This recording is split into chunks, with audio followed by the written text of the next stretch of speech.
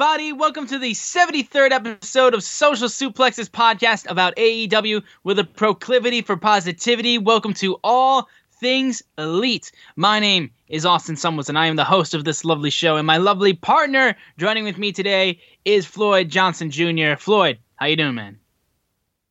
I am doing great. It is a great Thursday. Found out the movie theaters are opening in my city in about 8 days.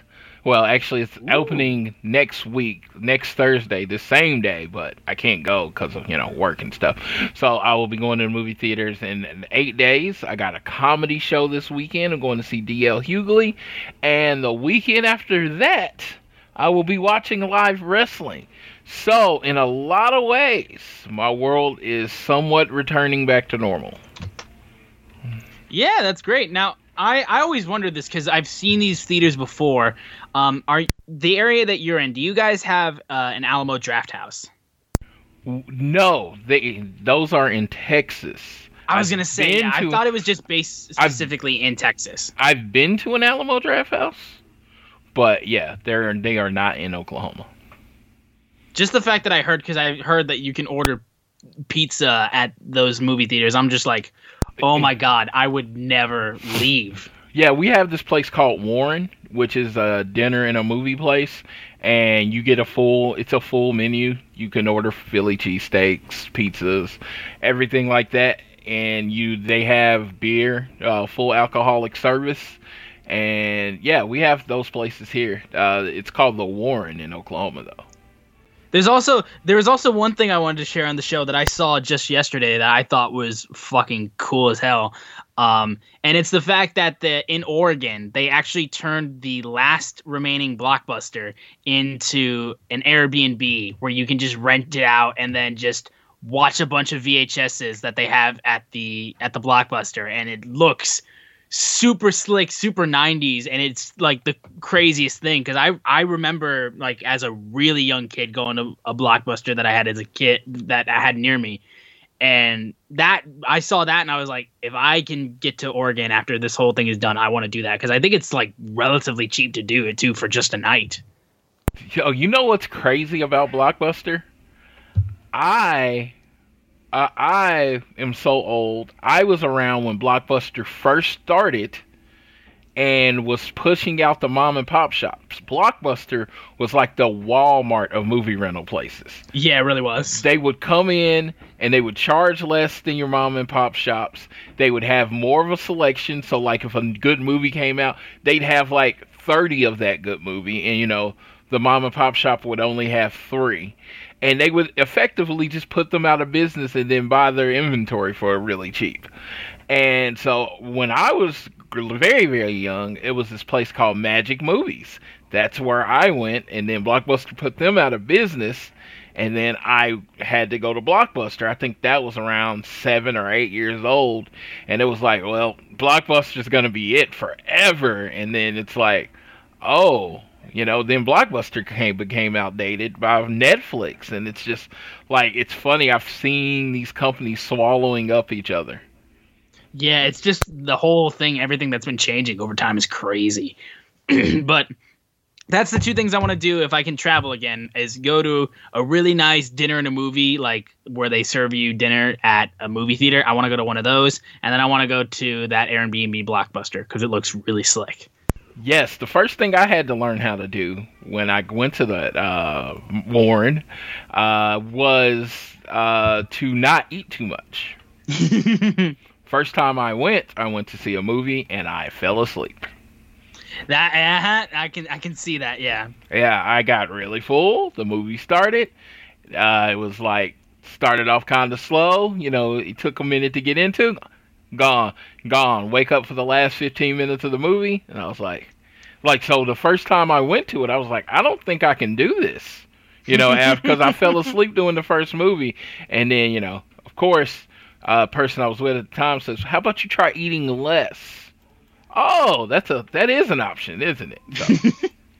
Yeah, I see what you mean there. Yeah, but anyways. It's like you go to a steakhouse, you get enough to get full. And it's just like, really do. When you go to those places, you order a little less than you need to get full. Just enough to just like fill you up a bit, but not enough to just knock you out into a food coma. Exactly. But anyways, we want to thank you guys so much for joining us for this episode of All Things Elite. We have a lot to talk about this week, including the Dynamite Deadly Draw continuing. We have a lot more to get into about this week's Dynamite. But real quick, I want to make sure that you guys are downloading this fine show on Google or Apple Podcast, or if you're on Spotify, be sure to share the podcast with your friends.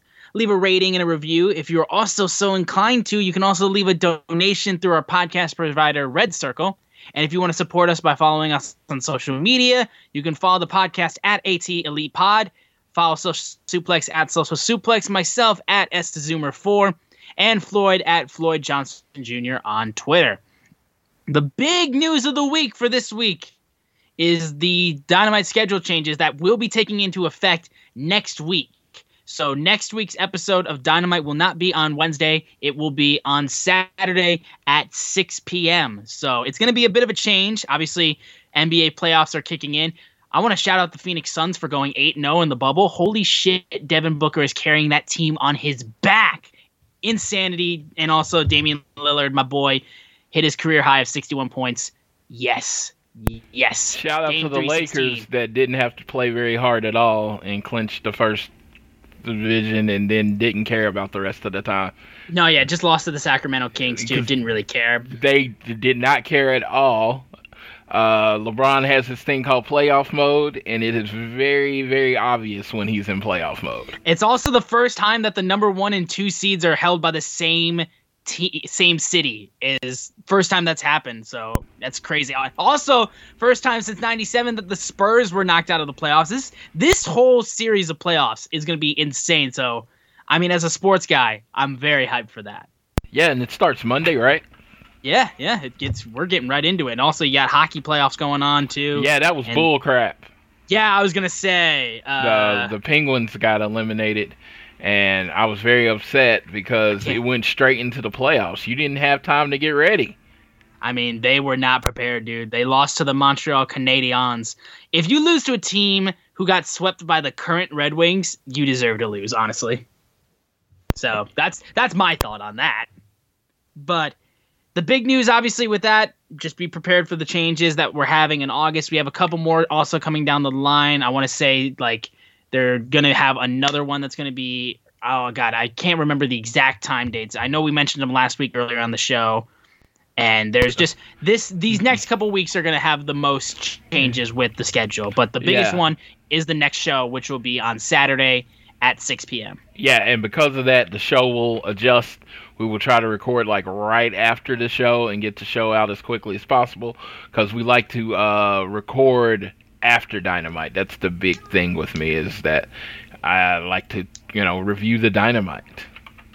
Yeah. And then, of course, the other big news is the Dynamite Deadly Draw continued on. We had 2 matchups to look over today. We had the first matchup, which was Big Swole and Lil Swole taking on Leva Bates and Riche Chanel. Yes. And for people in this world not sure who Little Swole is or whatever, she is Nicole Savoy. She was in the Battle Royal at All Out. I was going to say, I thought I saw her. Yeah, she was in the Battle Royal All Out, but some people might not, that was a while back before they got on TV, so people might not remember. But her name's Nicole Savoy. She's tagged with Swole on the Indies and Shimmer for a while. And she has always went by Little Swole. That just wasn't for this tournament. Mm-hmm. The one thing I want to say about this match, because the honest thing that I wanted to talk about, because when I saw that she was in the tournament and that she was actually getting some in-ring action, and then she also got eliminated, I wanted to talk, are we just going to not have Leva Bates be an in-ring talent? Because it seems like AEW just isn't really keen on having her in-ring. She's continued to be one of the librarians along with Peter Avalon, and it just seems like they kind of want to keep her out of the ring. And that's, I don't know. I'm not sure how I feel I don't know about if you watched that match. I am all about positivity. I think Leva Bates brings something to the roster. I think having her with Peter Avalon as a librarian, it's perfect. She's a cosplay person.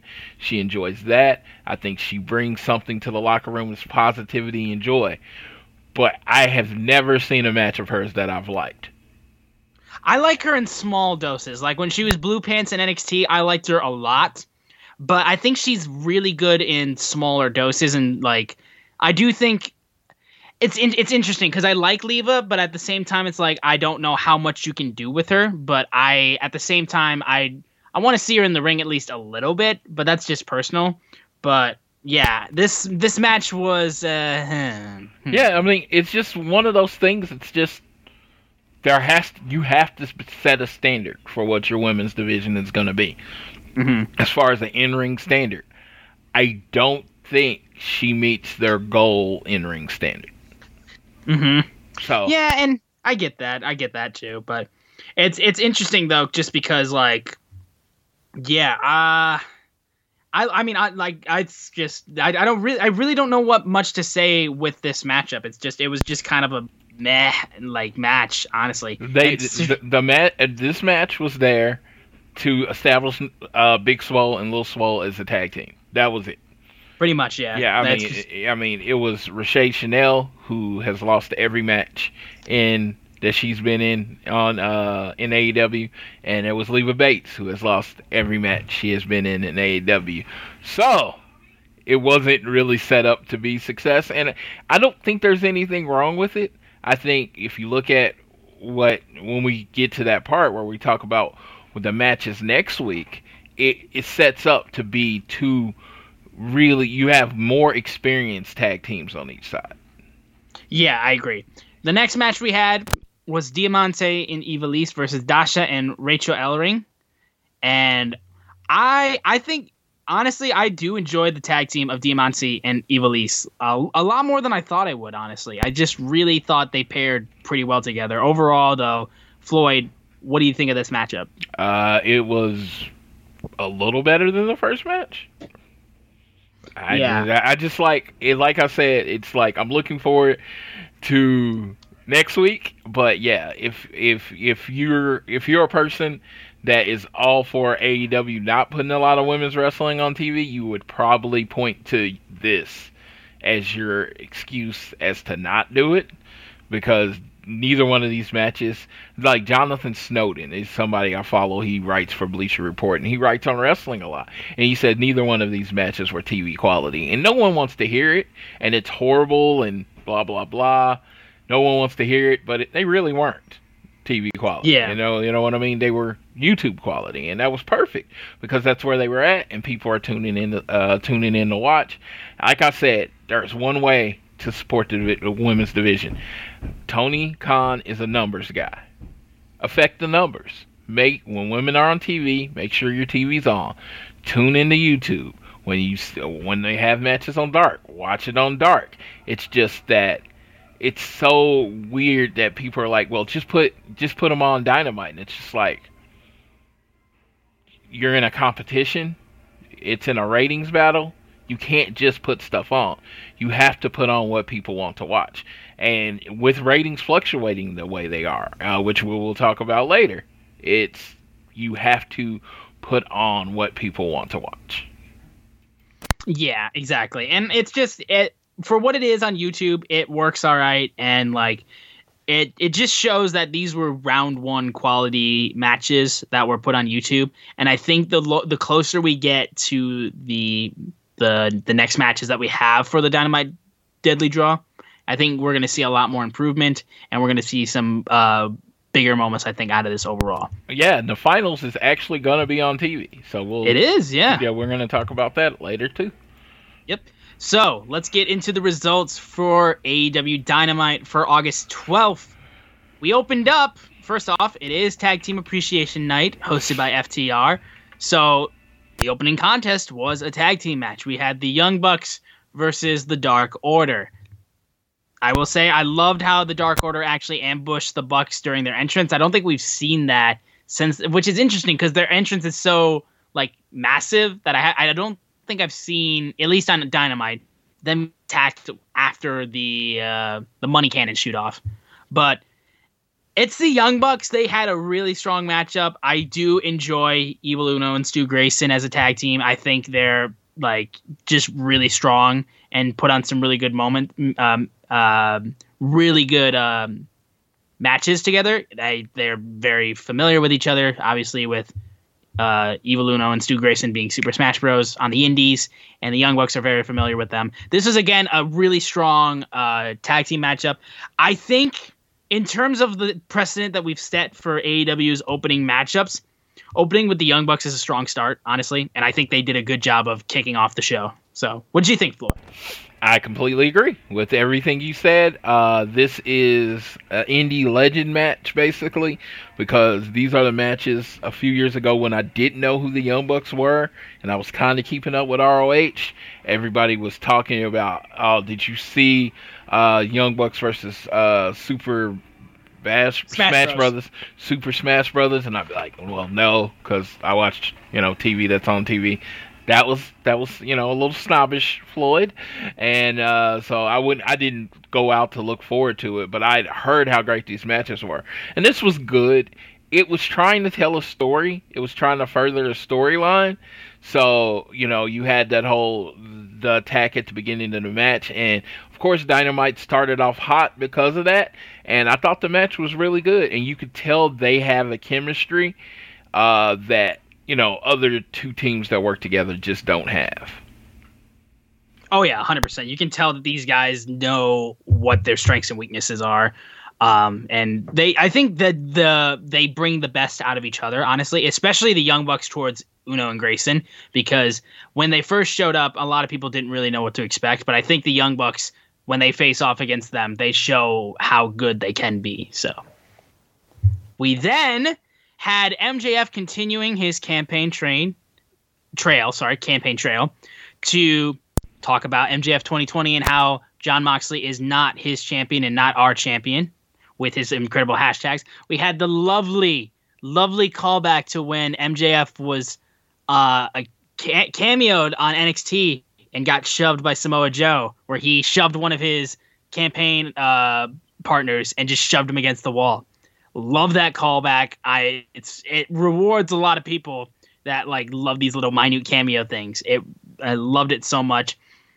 And MJF again just cuts a clinic of a promo, and it shows how good he is, and wants everyone to know that Dictator John does not care about the audience, because if he was, he'd be here, and decides to make him comfortable to show up by just lying on the mat, putting his shoulders to the ground, because he's not a leader, and just calls him a rabid dog chasing cars and wouldn't know what to do if he caught one. And just cut a really strong promo, and an interesting shot, too, where they just overhead camera onto MJF as he's lying down on the mat cutting this promo. Super creative. Moxley's music then hits, and then MJF immediately commands every single one of his campaign team members to go up the ramp and just run up to the stands and try to find where Moxley's coming from, because he always comes from the crowd.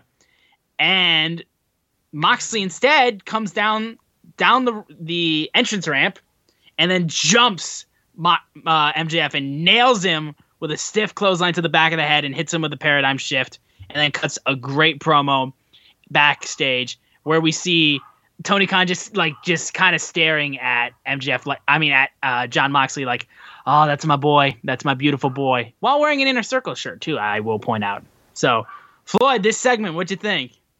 I thought this segment was great. I could see going forward. I thought the segment was perfect. I thought it was exactly what it needs to be. I want to get into that first. What it needed to be as far as MJF moving forward, going to chase for the title. It was just like you needed this segment. It was like it presented MJF as a big star. You know what he is. He talks well, and this was built towards his strengths. Only thing is, I could see in the ratings, if people care about the ratings, and I don't try to talk about it too much, but I could see it taking a dip because I felt like this really slowed the show down, and it was like it had kind of just gotten started. You had just had the hot first match with the surprise ending, and then you get this long talking segment. It did end in action, but there was this long talking segment. And then for people like me and you that appreciate great promos, it's great. But people that want action, this might have been a time where they were turning to see what was on the other channels, maybe get caught up in Shark Week or whatever. But I thought this was a really, really strong performance by MJF, and even stronger performance by Jon Moxley. Jon Moxley is a badass. That's his character. That's his gimmick. I mean, he adds a few little layers, like caring about Darby and, saying he needs to be out there. If you don't, go out there and help people, you're a punk ass. That is all uniquely Moxley. But, he's a badass. And he came in. He's like, you know what? You think I'm going to try to sneak attack you. So you know what I'm going to do? I'm going to be one step ahead of you. I'm just going to come right down the middle and beat you up. I feel sorry for what Lee Johnson and Wardlow are going to have to go through after them allowing Moxley to beat up MJF, their meal ticket. But to me, it was a fun segment. But it's just like, if I'm trying to be a little critical, I would say I could see some channels changing at this point. Yeah, I guess so. But honestly, like, when MJF shows up, I do get interested because he always seems to have a way of just grabbing your attention just because of how, like, charismatic he is and how just easily hateable he is. But I can understand how after you come off a quick match like that, you would then come in with a promo segment. I can understand how that would feel like it slowed the show down. And then we had another interview actually with Matt Hardy with Alex Marvez backstage. He wasn't cleared to wrestle for another 10 days because of the cut he got from the chair. So he said Sammy was walking in the distance because he believed he saw him. And what happened was he swore he saw Sammy walking off screen. He then goes after him with a pure, like, blind rage, but it was an AEW ref and not Sammy. I like how, even though Matt Hardy is strayed away from the multiverse of Matt Hardy and how they're straying away a little bit from the Delete persona, that there's still a little bit of it there. Because I do think having a small bit of that is a good thing, because it just adds a little bit more variety to his character. And not going full, like, switching personas, I think is a good thing. But having it be like a slight Jekyll and Hyde sort of thing, I think is a good thing. We then got it. Oh, go ahead. Did you want to say something? Oh, can you hear me? You there? Oh, okay, yeah, I am. Okay. Here. Thought that was a perfect way to say it on your part. Like I said, MJF, MJF's one of my favorite promos. The only person I've enjoyed more was Cody's early, when he was cutting those epic promos. Those were great, but he hasn't done one of those in a while. And but yeah, MJF's probably my favorite promo in the company, other than Taz. So I don't have a problem with it. As a wrestling fan that has been watching wrestling forever, of course, I'm cool with this segment. But I tried to put myself in like a casual fan and what they're used to from AEW in those first few segments. And this was the first time where it went match and then one of these long segments. It usually goes match and then you go right into another match. Mm-hmm. Yeah. Now we have the TNT Championship match between Cody and Scorpio Sky of SCU. First off, Mike Chioda, he signed. Hell yes. I'm all for that. I think that's amazing. And we also now finally have the finished TNT Championship all done. It's finished. There's no more need to just jump around the fact that it's not finished anymore. It is now finished. Overall, real quick, Floyd, thoughts about Mike Chioda getting signed and thoughts about the final look of the TNT Championship. Okay, final Mike Chioda, awesome. I mean, he's been doing this forever. A lot of people, if you listen to Dave, speculated that his contract was just really, really big. Because if you think about it, working somewhere for 30 years and they give you 5% every year. You know what I mean? Eventually, you kind of get out of what the top limit that there are for that person. So it looks like he wasn't really fired for performance. It was like he was like, okay, let's just mutually set ways because of the money, which is fine. So he's still a great performer. He's been on TV. He's been in major matches throughout his career. Of course, I mean, that's a quality hire right there. And you saw as soon as he gets there, like one of his first matches is Cody. It's like, and then he's in the main event with Jericho. So there's a trust there that's not going to be with any other ref coming in like that. Now on the TNT Championship side of things, how do you think the belt works? I am ready for them to release it as a replica so I can buy it. All right. I mean, it is dope with the red strap and the gold.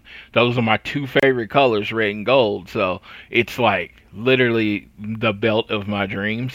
So I will say, actually, this is a personal thing.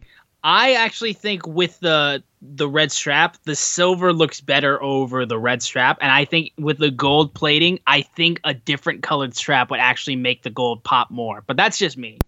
Let me tell you, a black strap I think would work well, but I do like the whole red strap there, and it does make it look like it's on the same level as the AEW World Title because it looks just as good. All right, nice. So. Now, this matchup, I will say, as somebody who is very excited for Scorpio Sky to get this opportunity, very excited. I thought this was one of the biggest matchups in the history of Cody's Open Challenge he's been having with the TNT Championship. I found this match to be quite disappointing, honestly. It felt, and me and Floyd talked about this before, and he hit it right on the head. It felt like another Cody Championship match, and it didn't really seem like Scorpio got a ton to shine with. And I find it very odd considering that Scorpio's run that they've been pushing, his singles run they've been pushing on Dark and having him have big singles opportunities against guys like Chris Jericho. I think his match against Jericho was much stronger than this one. And I thought the fact that having the entire Nightmare family on Cody's side and then Scorpio just being by himself didn't sit right with me. I thought, if possible, they should have had CD and Frankie come down with him and support him if they're going to have the American Nightmare family there. If not, then it should have just been Cody and Arn versus Scorpio. But at the same time, we then had the finish of the match, and then afterwards, Brody Lee cutting a promo challenging Cody, having the old design of the TNT Championship in tow, which I thought was a nice touch. But Scorpio just walks out of the ring afterwards, and we don't really get like a good like spot of them like showing respect more so. It didn't sit well with me, and I thought it was very disappointing considering that we know Scorpio can be so strong, and I felt like he should have had such a better performance. And I think Floyd will echo my statements as well for this matchup. Yeah, I didn't want to because how much I love Cody and how much I was looking forward to this match. And I do blame myself much. I had this match. If you watch Dark and you watched Scorpio's winning streak, then you saw him put the chair in the middle of the ring and state that he's not just a Dark guy. He's moving up. He's going to challenge it. He's going to kick the door down. Right? That's that promo. Then Cody's going to the back of the ring and he stares him down. I'm like, and I even said it's like some Rocky Apollo stuff. They stare him down, stares at the belt, stares at him. You didn't even have to say the words. It was just like that was all that was needed, right? Then you get the entrances. No admittance and freaking Scorpio kicking the door down. Oh God, kind of gave me goosebumps, right? And then we got Cody coming out with his whole crew, and it looks like a pay-per-view. Hold on just a second. Oh, okay. No worries. No, don't worry about it. Yeah, and so it looks like a pay-per-view. It looks just like he did at the last pay-per-view I saw him at Revolution, where he came out with the whole Nightmare family. Even Allie's out there. Allie, QT, Dustin. Got the Nightmare family flag in a black, and it's just like, I'm ready for war, right? It's like, man, Cody's a little nervous. And then you got to the match, and it was just a match. And it was just, it's like I'm not shitting on the match because it was a perfectly executed, well executed match. But first of all, I didn't understand the story of the match. Cody has busted ribs to me. If Scorpio's on that next level, he should be able to beat Cody with busted ribs. Mm-hmm. Cody had busted ribs and just beat him. I was like, if I was anyone else, and I was like, if this was like real sports, and it's like, okay, we finally gave you your shot on the big stage and you just lost, I send you back to dark. That's what I do. It's just like you couldn't hurt an injured champion, and you say you are on Dynamite level. You want to be one of the best in the world, and it just felt like, and like I watched the match the first time, and I was like, I watched the match the first time, and I wasn't feeling it. Yeah. And then, I watched the match the first time, and I wasn't feeling it. And then I watched it the second time about 45 minutes before we did this, and because I really wanted to give it another shot, and I was just like, it was better than I thought it was last night. And I think last night had more of disappointment of expectations that I had built up on my own. But I felt like everything done with the match helped build up those expectations. As far as the entrance and then the pre-match promo, I felt like they had built the match and then it didn't deliver on the build. And Cody won, which I'm always happy Cody won. But my thing is Scorpio needed to have him in trouble. Maybe like his ribs are hurt. Maybe have him in a Boston Crab or something where it looks like Cody might tap out, or hit his finisher and Cody kicks out. But nothing in the match gave me any type of excitement that Cody might lose. Yeah, like I said, I feel mostly the same way, and I think just with that, I love the point that you made that like they built this up like a huge match because you have Scorpio's great promo, and you have the Nightmare Family coming out, and you have the video package they showed before the matchup. It's just, you built it up like it was a pay-per-view style matchup, but what we got was just a solid Cody title defense on Dynamite.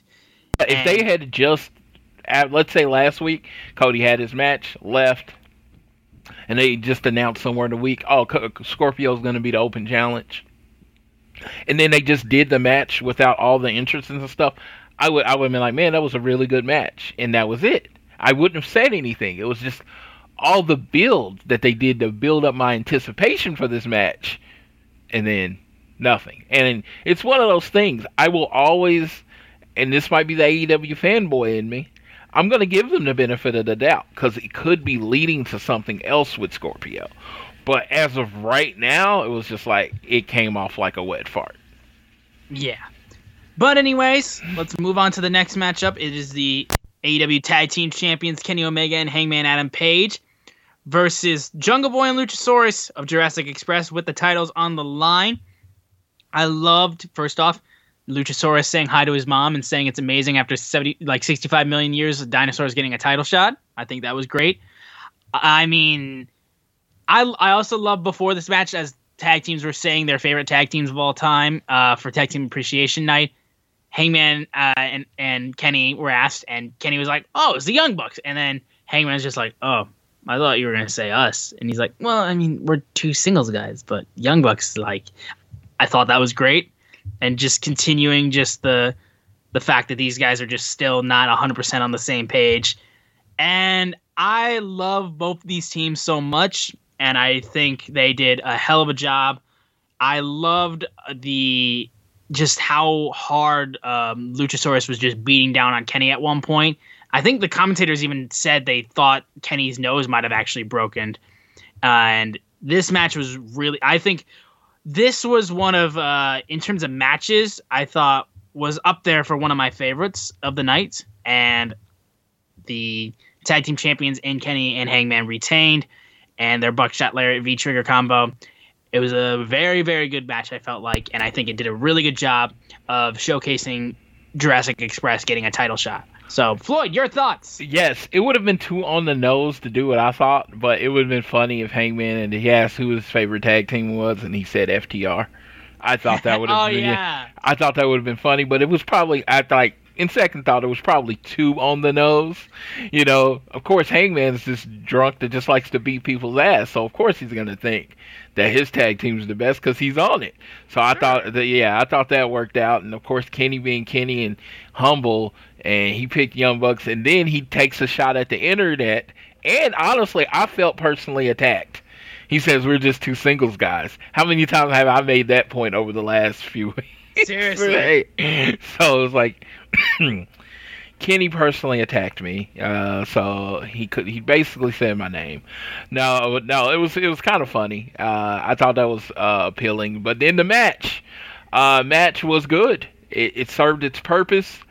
Jungle Boy and Luchasaurus have not been really pressed as a dominant tag team that wins a lot.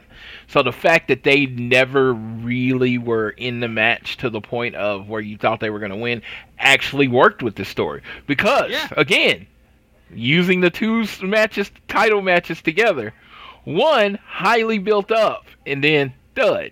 You know, the guy just wins. The other one, not built up at all, and then the champion just wins.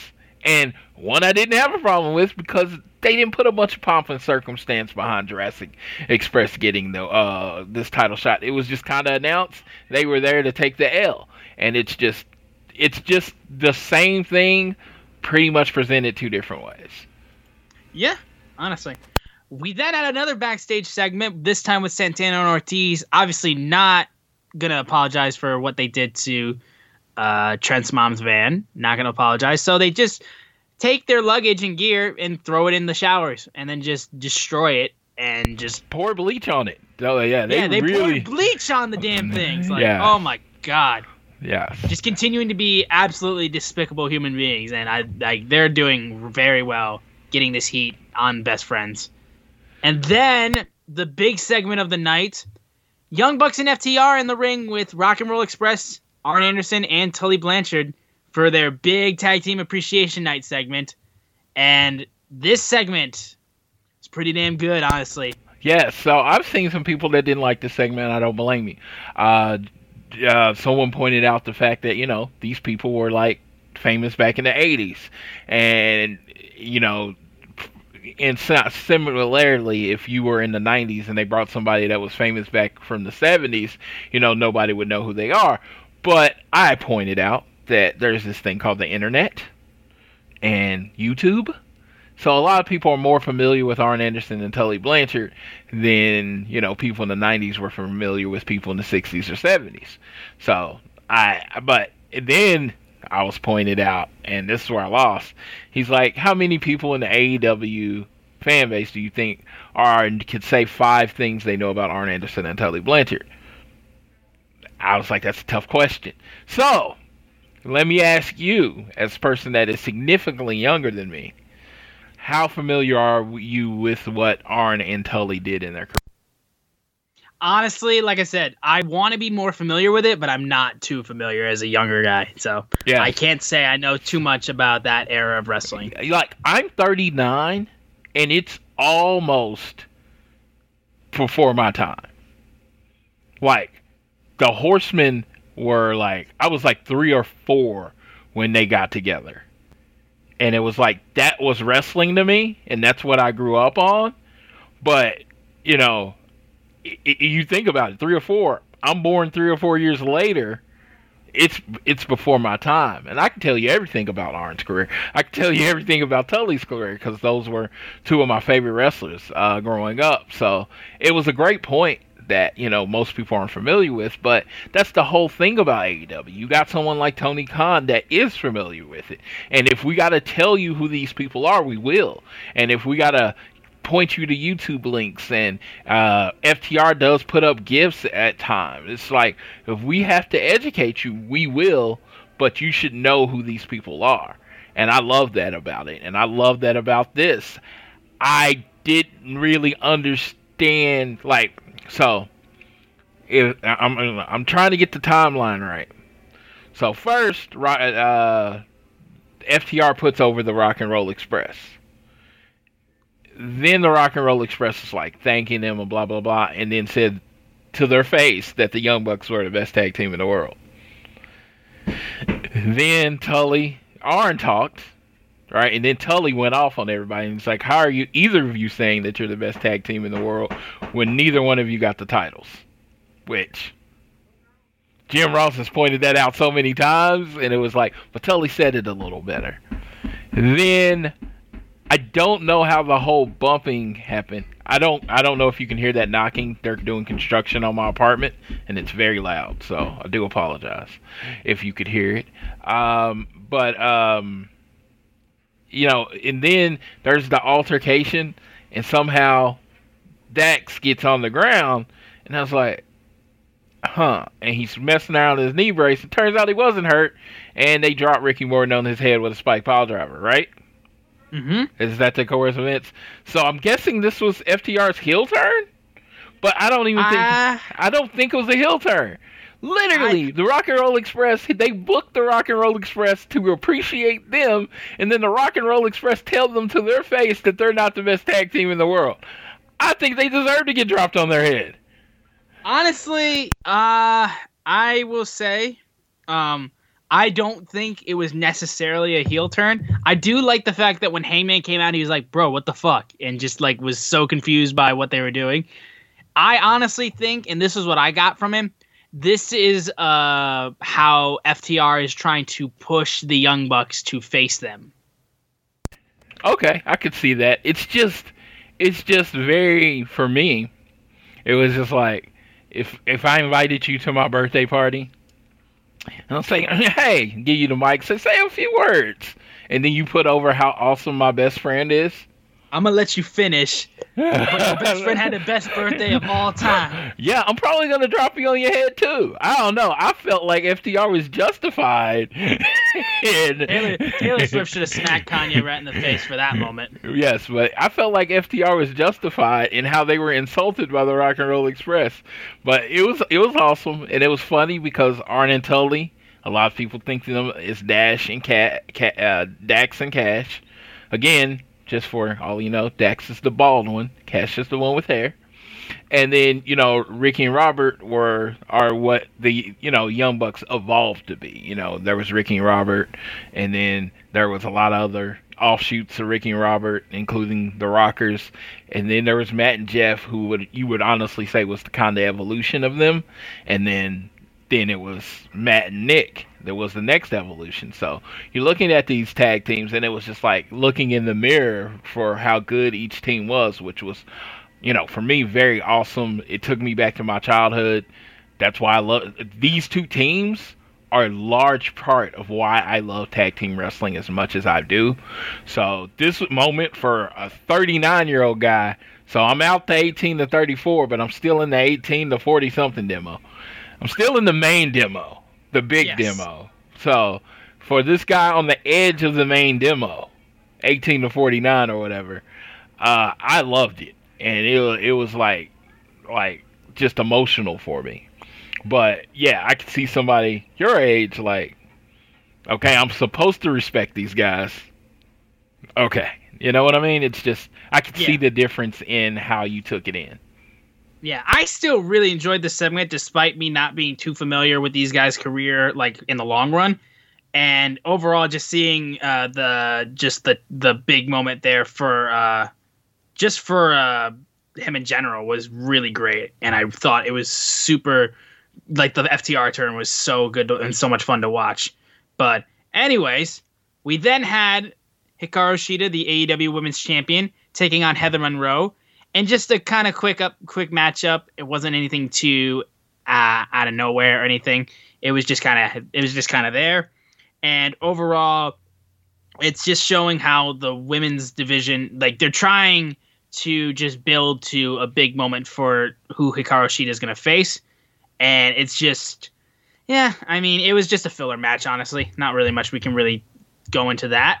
I mean, it was a match to show how dominant Shida was, and it ended up working out. Yeah.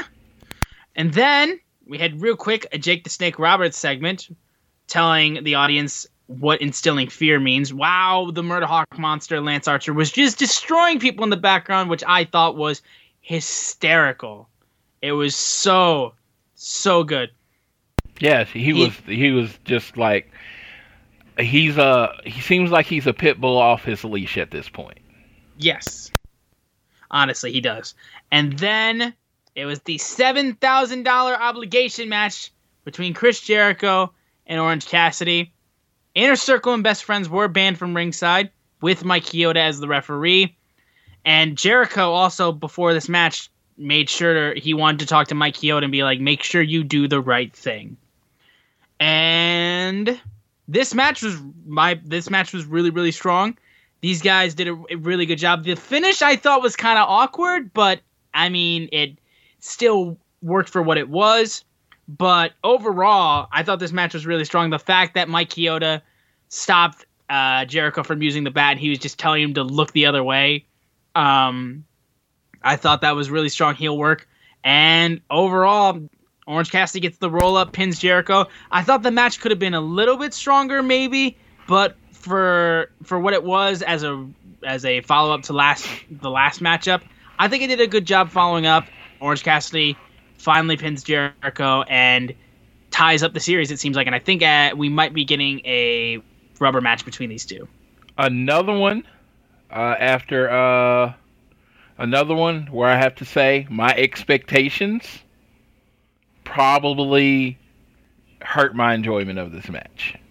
Okay. Because I thought it was going to be better, and I thought it told a decent story, but in the end, it was supposed to be that orange package that a juice box that he does, or whatever he calls it, and Jericho didn't know how to take it, so it just looked like a really ugly pin. It didn't look great, honestly. Yeah, so no, as far as furthering the storyline, I think we're going to get OC versus Jericho, the rubber match, at All Out. I think that'll be the big match. Maybe it ends up being for a number one contender spot or whatever they decide to do with it. But I think we'll get the rubber match at All Out, and I think that's going to be very important moving forward. And I thought it was done. I thought it was pretty good. Overall, if you're looking at Dynamite as overall, I would honestly give it a B, not an A.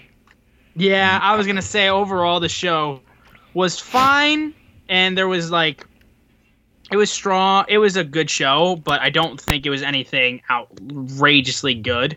Yeah. Just personally. If someone missed this episode of Dynamite, and they'd be like, what'd I miss? I'd say not much. Yeah, not really. Yeah, it's it moved the storylines going forward. We're heading to All Out, and I think it did everything that it was supposed to do there. But if you looked at that marquee with all the matches, it damn near looked like a pay-per-view. It did. And it just didn't deliver like that. And and like I said, I blame myself. I have no problem blaming myself for the expectations, because I still think this was a perfectly fine episode of Dynamite. It's just, I think I had built it up as this was going to be this epic night that I've been talking about from years from now. And it's just it was another night. And the whole idea of it being Tag Team Appreciation Night, I don't feel like tag teams were appreciated through the whole show. Felt like it was a 2-segment thing. Yeah. Because you got to bring up the Steiner brothers. You got to bring up Harlem Heat. You got to bring up Demolition. You got to bring up the tag teams, the Briscoe brothers. You just got to give them shout outs, and I don't feel like they were appreciated the way I wanted them to be appreciated. Yeah, and that's just a personal gripe, I think, but I do agree.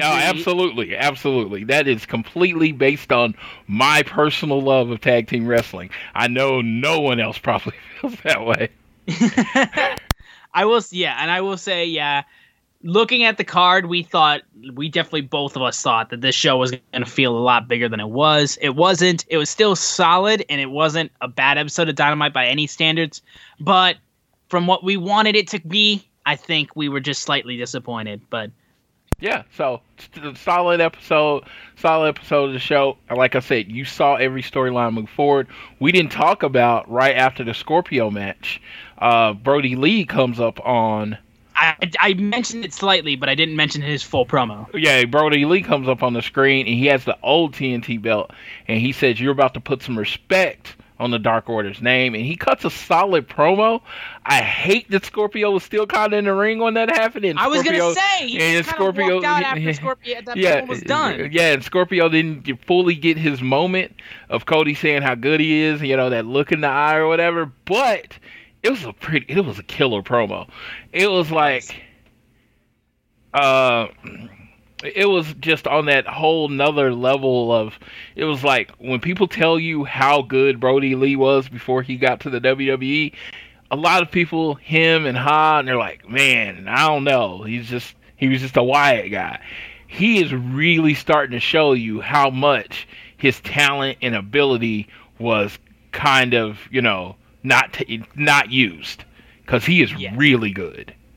Yeah, he's my favorite part of the Dark Order, and honestly, I hear a lot of people talking about how they don't feel the Dark Order, they don't think it's that good, and I can understand that mindset. I will say, though, that despite everything, I think Brody Lee is great. But that's AEW Dynamite for this week, and we're going to go ahead and give you our preview of next week's Dynamite, which will be taking place on Saturday. It will be a Saturday night Dynamite, but before we do that, I want to let you know that support for All Things Elite is brought to you by Manscaped, who is the best in men's below-the-belt grooming. Manscaped offers precision-engineered tools for your family jewels. They obsess over their technology developments to provide you the best tools for your grooming experience. And if you use the code SUPLEX, you get 20% off your order and free shipping. Floyd obviously has had many great experiences that he's shared over the podcast, whether it be from multiple of their products, and I'm sure he can tell you himself their products are very, very good. Yes, their products are amazing. You definitely need to be going to manscaped.com. They now got the hair and body wash that they're offering. Cologne is a part of the package. I mean, and like I said, it's like those things that give you that sense of purpose. If you're a person that's not in a relationship yet, and you're thinking about, you got that person that you want to talk to, you don't want to go up to them like not smelling well and not feeling confident. So, get you some Manscaped. Like I said, get your game up. You step your grooming game up. It's like everybody's on, like, probably, most people are, you're on that level 3, 4, but you're trying to get that 5-star level. The way to get to that 5-star level, to use the term wrestling fans, would you gotta go to manscaped.com, put in the suplex, and get 20% off and free shipping. Yep, and thank you to Manscaped for sponsoring this podcast. Now, into the preview for the Saturday Night Dynamite, we have, obviously, the TNT Championship matchup between Cody and Mr. Brody Lee. We also have the Elite taking on the Dark Order, being Kenny, Hangman, and the Young Bucks. Actually, no, it's Kenny and the Young Bucks, so it's literally the straight-up Elite versus the Dark Order. We then have FTR versus Private Party, which I think might be the match I'm looking forward to the most, because I think these guys will put on one hell of a matchup. And then the Lucha Bros and Butcher and Blade will be teaming to face the Natural Nightmares and Jurassic Express. So, Floyd, going into this preview, any thoughts on these matches? There was one match missing, and this was on me. It wasn't on the official preview. Also on that night, you will get the finals of the Women's Deadly Draw. Yes. Yes. So on YouTube, we will have this. There will be the semifinal matchups, and then the finals will be on Dynamite. Yep. And the semifinal matchups. Do you remember who's facing who? The Natural Nightmares, I believe, are fighting Diamante and Ivelisse. And let me look it up real quick. Okay. I will look it up, but while I'm doing that, tell me your thoughts on these other matches. Other matches of the show. Cody and Brody Lee, I'm excited about. Brody Lee is a person that's only lost one match, and that's to Mox. He is the leader of the Dark Order, which got introduced last year at All Out, which is crazy. And no one knew who they were. And then this year they are this kind of dominant group. And so I think the next year of AEW is going to be built around them. So I could see Brody Lee winning this match. But I don't know what they're gonna do, especially so close to All Out. Do they go Brody Lee or what happens there? Next thing, and how's Matt Cardona going to play into the result of the match? I really do think he's going to have a big part of it. Then we got FTR versus Private Party. Think about this match. I think this is kind of the Styles Clash thing. Styles make fights. So you got a really high-flying, up-paced team, and then you got FTR, who is kind of the slow-it-down team. I want to see if they're going to work that style. The Butcher and the Blade versus who? SCU? Butcher and Blade. It's going to be Butcher and Blade and Lucha Brothers versus the Natural Nightmares and Jurassic Express. Well, Butcher and Blade and the Lucha Brothers are undefeated as a foursome, so I'm thinking that's going to still be the same way. And so, yeah, I am really looking forward to the show. The Elite versus the Dark Order. Of course, you're not getting the premier members of the Dark Order. There is a pecking level. There are levels to this shit. So you are getting Reynolds, Silver, and Angels against the Elite. And I think Kenny Omega could beat those three by himself. So it should be a high spot match. I imagine that will be the first match. And I would love if the Bucks and Kenny come out first, that they be looking around to make sure they don't get attacked. I would love to see that kind of progression in the story. Yep.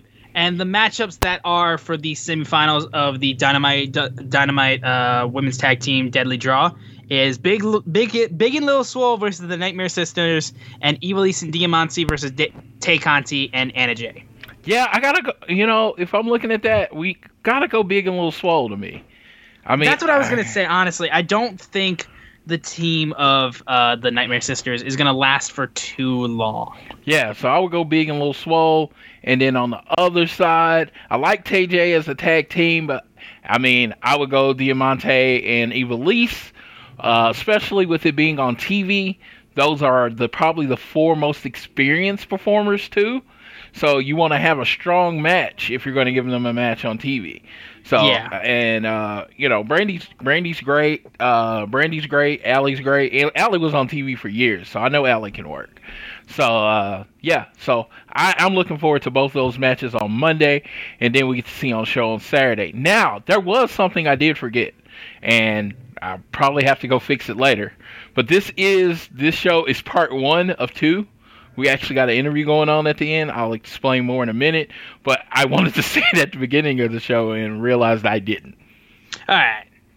Well, if we need to, we'll have you record it on the back and then place it at the front. So it's all good. Cool. But yeah, overall, I will say also Darby Allin will be in action. Hell yes. Yes. And that's pretty much all we have for the preview and all we have for part 1 of this episode of All Things Elite. We want to thank you guys so much for tuning in, and also make sure again to follow us on social media at AT Elite Pod, at Social Suplex, at SStreamer4, and at Floyd Johnson Jr. on Twitter. And Floyd can lead us into this lovely interview that we have that goes into this episode. All right, so this it really wasn't supposed to be an interview. It was kind of us talking about wrestling. I wanted her to be on the show, but our times didn't match up. But I just think what she has to say about wrestling is, really good, slightly different from what I have to say. And it's one of those people that you follow on Twitter, and everything they say kind of gets you thinking about why you like what you like, why you don't like what you like. Her name is Melody. And then it's going to be her Twitter is at Blitz Enterprise. I'll say that during the second half of it. And if you want to come back and listen to it, it'll be great. But we had a good time talking. We got a lot of thoughts on what she thought about the current version of AEW and where they stand at their current time. This was shot before Dynamite. So there was no predictions or anything like that. Just letting you know, it was shot before Dynamite. So if we're not talking about stuff that happened on Dynamite, that was the reason. So we do thank you for listening. I hope you stick through and listen with us, because it was a great time. But you know what? If you're ending here, I will tell you, and whether it's home, work, or school, always do your best to be elite. Now we're on to part 2. Hello, and you're listening to a very special edition of episode 73 of All Things Elite. I am Floyd Johnson, and with me today is someone that I have been following on Twitter for a month or two now, I guess. I love her thoughts on AEW and all things Elite. Her name is Melody. And how are you doing today, Melody? I'm doing just fine, Floyd. How about yourself? I am doing well. Now, if you want to follow Melody on Twitter after you hear her amazing thoughts, I'm sorry if I'm setting you up there, but you can follow her at Blitz Enterprise. It's Blitz like you're, blitzing in the NFL, and then Enterprise all together. So I don't know how active you've been on Twitter before the last month or so, or if you've been active forever. But yeah, I just like one tweet, and I was like, I completely get what you're saying. And then there was another one, there was another, I was like, follow. And there was another one, I was like, and then I messaged you like a week ago, and I was like, I need you. Do you do podcasts? I need you on the show because I seriously love how your mind works. I love how you see things. I will be first and up front that we don't necessarily agree on everything, but I'm okay with that. I'm okay with people not agreeing on everything I thought, and as people will know on the show, I actually prefer people to disagree with me because I already know what I think. I want to know what other people think. So I'm glad we could get our schedule together. Full disclosure for everyone listening, we're actually recording this Wednesday afternoon before the August 12th episode of Dynamite. So everything that we say is before Dynamite. This is gonna be. We know nothing. We know nothing that's gonna happen, and then that's it'll be 6 hours. 6 hours before Dynamite right now. So we're literally just gonna be shooting crap on what we think is gonna happen and see if our predictions are correct. So this will be actually a pretty fun episode. Yes, it's going to be fun. Then we're really gonna, like I said, I want her thoughts on this show. So we're really gonna talk about just AEW in general, like the leadership, the different divisions. What you think about, who do you think maybe is the future of it, and I just think this is going to be really fun, and that's what maybe at the end of all this, we have time, we'll talk about tonight's card and see what we're going to think about tonight, because this is a very special episode of AEW Dynamite that we're going to be watching in just a few hours, where it's Tag Team Appreciation Night, which I'm definitely excited for, especially since we have a tag title match on Tag Team Appreciation Night. So this is going to be a pretty fun episode. Well, let's talk about your favorite AEW wrestler. That actually leads into this. You are a Kenny Omega guy, right? I've been a huge follower and supporter of Kenny Omega since 2012. I started watching a little bit in 2011, but 2012, when I started watching DDT, he just captured me as a wrestler, but he really grabbed me as a performer and a storyteller in 2013, where he went to New Japan to become the new member of the same group that he led all through, I think, 2017. It's Bullet Club, which a lot of New Japan people, whether you've watched New Japan from 2013 to now, Bullet Club is, of course, one of the most profound stables that wrestling has to offer, that so many of your favorite superstars like Finn Balor, who was Prince Devitt, Adam Cole, Bebe, of course, being a longest reigning champion in NXT. You have Kenny Omega and the Young Bucks. There are so many wrestlers that came from that stable that spans out to today. But Kenny Omega definitely attracted me as a professional wrestling fan the most, is because in 2011, when Edge retired and the Summer of Punk was officially over in WWE, wrestling just started to become stale for me. And WWE was the only brand I had watched at the time, because I grew up with it. Like everybody, when we talk professional wrestling, you talk about WWE. It's the only brand a lot of people knew and grew up on until today, where it's expanded to hundreds of different brands of professional wrestling. Things brands we know and don't know of, they're out there now. And in 2012, I started watching DDT and New Japan at the same time. Like, I started briefly doing it because I was thinking, well, I love professional wrestling. If there aren't any professional wrestling franchises in Japan, I knew nothing about any sort of wrestling franchises at all. So, me studying Japanese, and I'm still very novice at it after almost 10 years, goodness me. Studying Japanese, just the language itself, because I just wanted to learn another language, and I started studying that in like third grade. So that was the first foreign language I tried to learn, and I thought it was fun, so I kept going at it. But when I started watching DDT in New Japan, like, of course, you have these Japanese talent and everything else, but of course, there was this one foreign talent that captured my eye, and that was Kenny Omega. And he, of course, him being the crazy wrestler that he is today,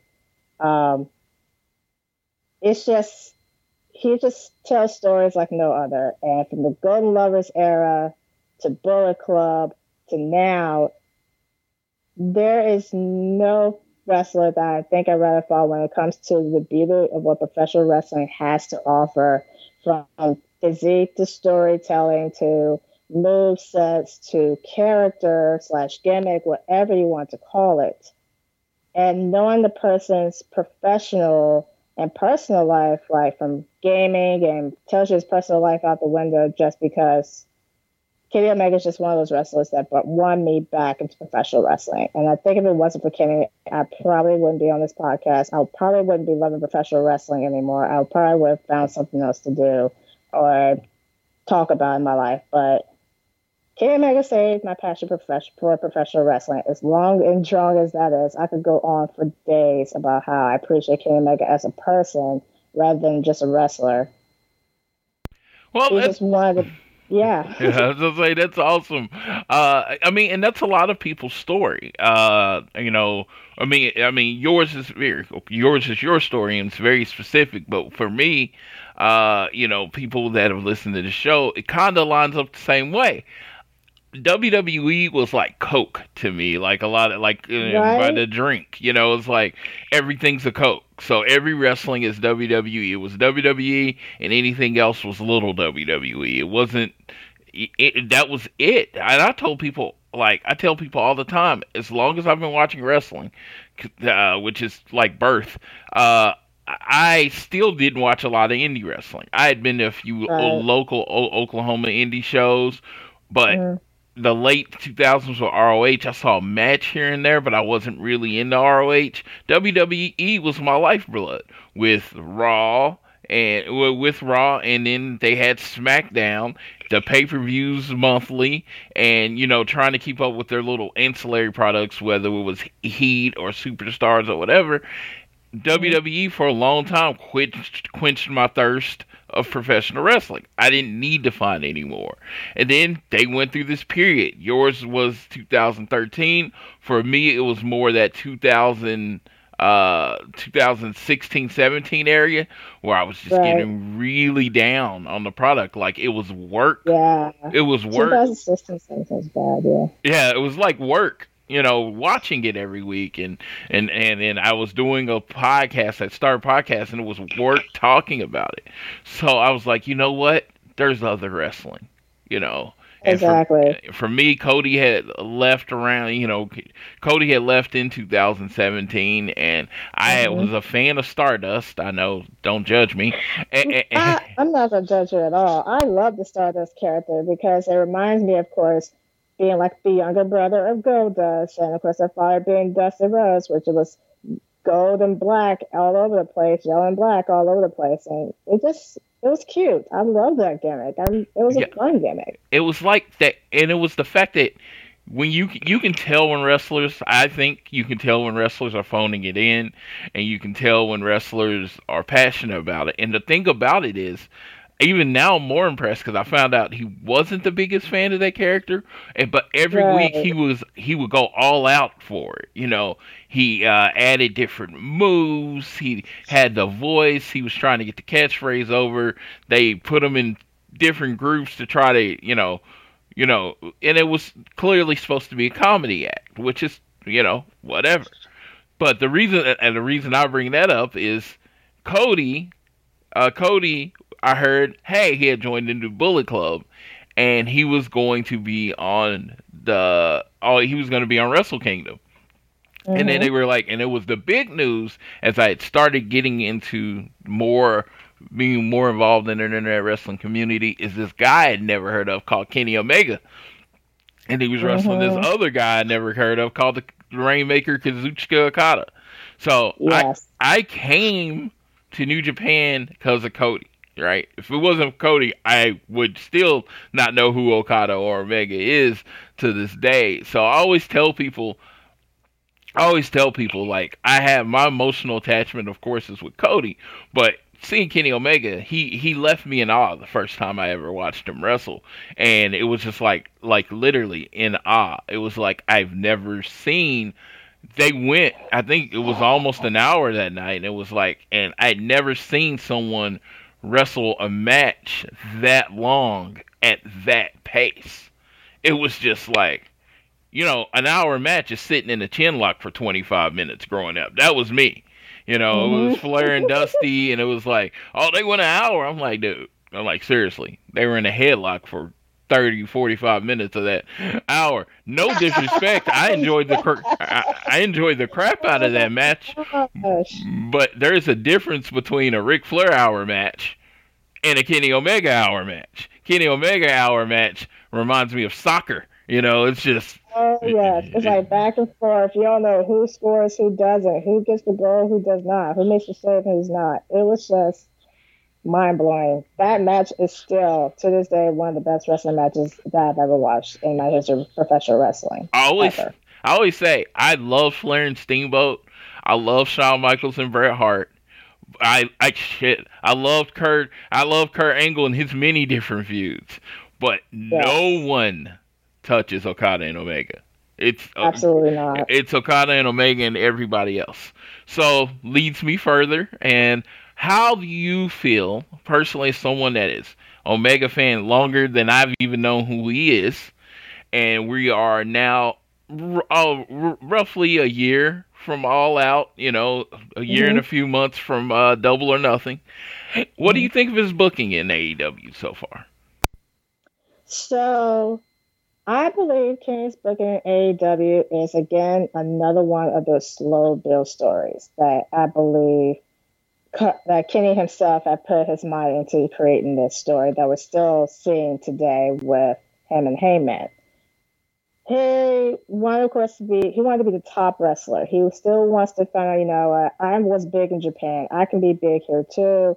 And his booking was almost immediate, which a lot of people at first, like a year ago, thought, oh, okay, Omega's the EVP, that makes they're going to book him to win the championship overall. Not exactly the case. So with him going against Moxley for the very first time, it was supposed to be like at All Out before his Moxley's MRSA injury. So, of course, that booking and that story would kind of put to a halt when Pac was, of course, in Moxley's place on that All Out.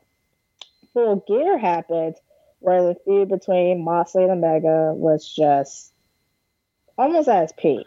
They booked them for Full Gear for this unsanctioned match, and that was pretty much it. He lost, and now they're saying, oh, Kenny Omega's not booking well in AEW. What's happening is that he's pretty much want to pull over talent first. He knows he doesn't have much left in the wrestling as a whole, so he wants to make sure he books himself to where he can still be the top guy, but also help other people be top guys as well. Fast forward to today, where he's actually the longest reigning tag team champ with Heyman and Page, and they're creating a story between this distillment between the two. It's just going to book Kenny to become a more powerful singles competitor. Overall, he's going to be in the title picture once again. It might not happen after All Out happens. It could happen another year from now before Kenny actually gets booked to become a champion. It's one of the slow building stories that happened in New Japan with him doing the Golden Lovers thing from 2014 all the way up in 2017, 2018. And it's almost similar to the booking of Naito. For 4 to 5 years, he became the top guy and was double champ. Kenny's probably going to do the exact same thing. It's going to be a slow build from bottom to top all over again. See, with Kenny, and tell me how your thoughts on this. I've seen him as out of all of the elite, he has he had the least to prove coming to AEW. Like, I think Cody had the chip, still has that chip on his shoulder. He wants to prove that he's a top American draw. He wants to prove that the WWE was wrong. Hangman is actually still at the beginning of his career, so of course he's got a bit to prove with him being a draw. But as far as Kenny and the Bucks, Kenny's been, Meltzer's Wrestler of the Year. He's won so many awards, 6-star matches and stuff. He became the New Japan World Champion, I think, which was his goal in professional wrestling. And in the Young Bucks, they're already considered, in a lot of terms, the best tag team in the world. So I don't think those three came in with that chip that need to be featured like a lot of people thought that they did. I think that was a false assumption that people outside saw. And it's like, and if you look in the division, they've done everything to get Hangman over. Tagging with Kenny has really helped with that. And then of course Cody's being up front with the TNT belts. But the Bucks and Hangman, who they just wanted to create something new, present wrestling differently, they don't necessarily care if they're the AEW tag team and world champions. Like, they do it if that helped the company, but that need to be pushed up front doesn't seem to come from them. You know what I mean?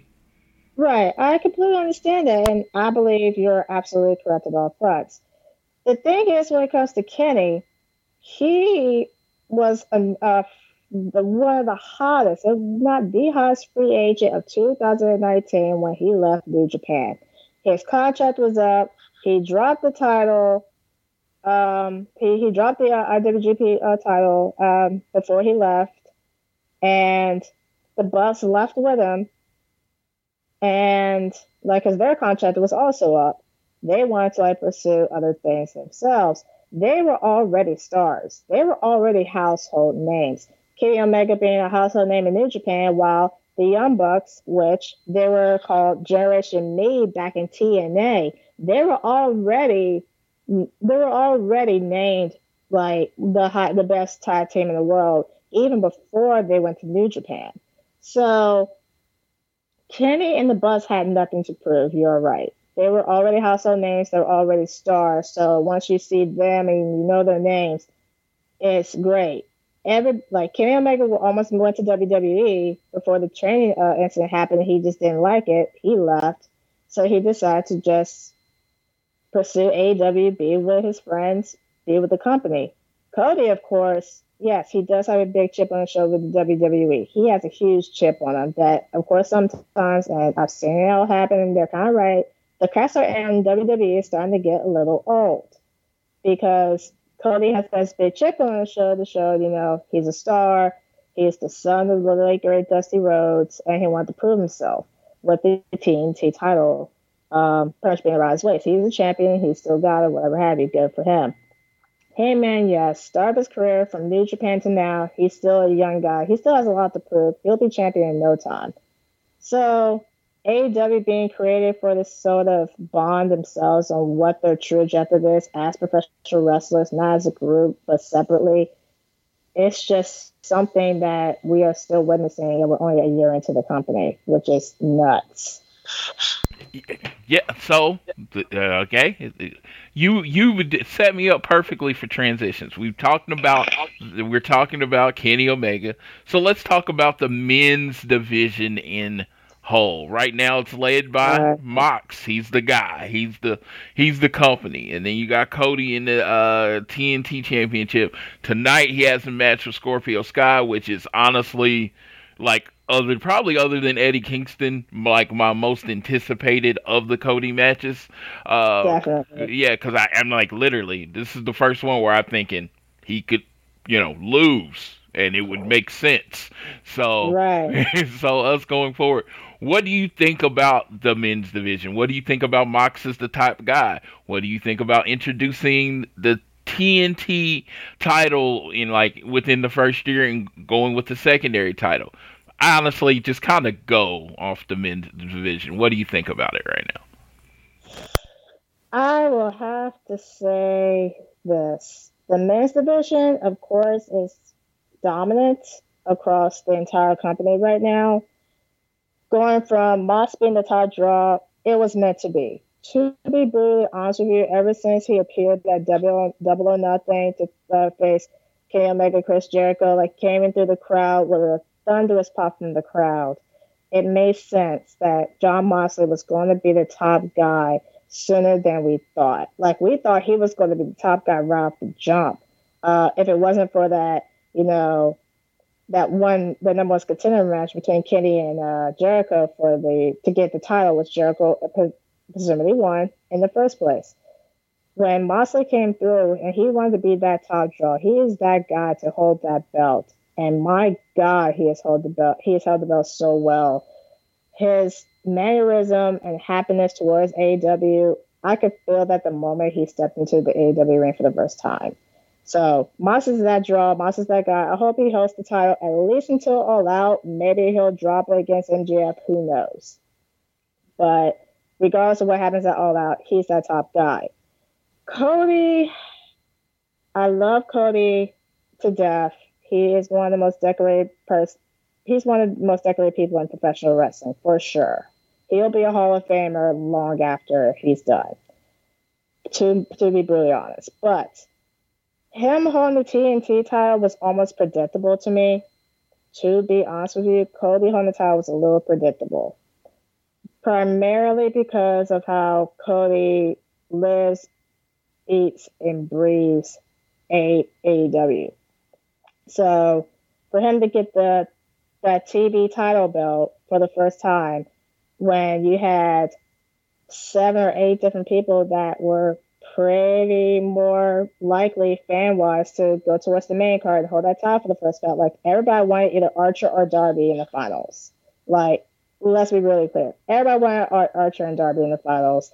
How Cody got in there and just broke everyone's balance within the first match, it was like, oh God, is AEW really going to put Cody on that top spot already? Cody really doesn't have to be in the top spot. He really doesn't. He could be this great talent and hold the company down as executive vice president, but to him to hold a title right now is a little too soon, especially when he already competed for the AEW title before. But that's just me. When it comes to the Scorpio Sky match that's tonight, I believe it's time for Cody to drop the belt, especially since they're going to be revealing a new title design later tonight, which I'm excited for. So he's definitely had his time to shine to show that, he's that top guy, but it's time for Cody to drop the belt. But every single guy in the division are stars. Some should have got pushed a little bit further than others, but that's just me.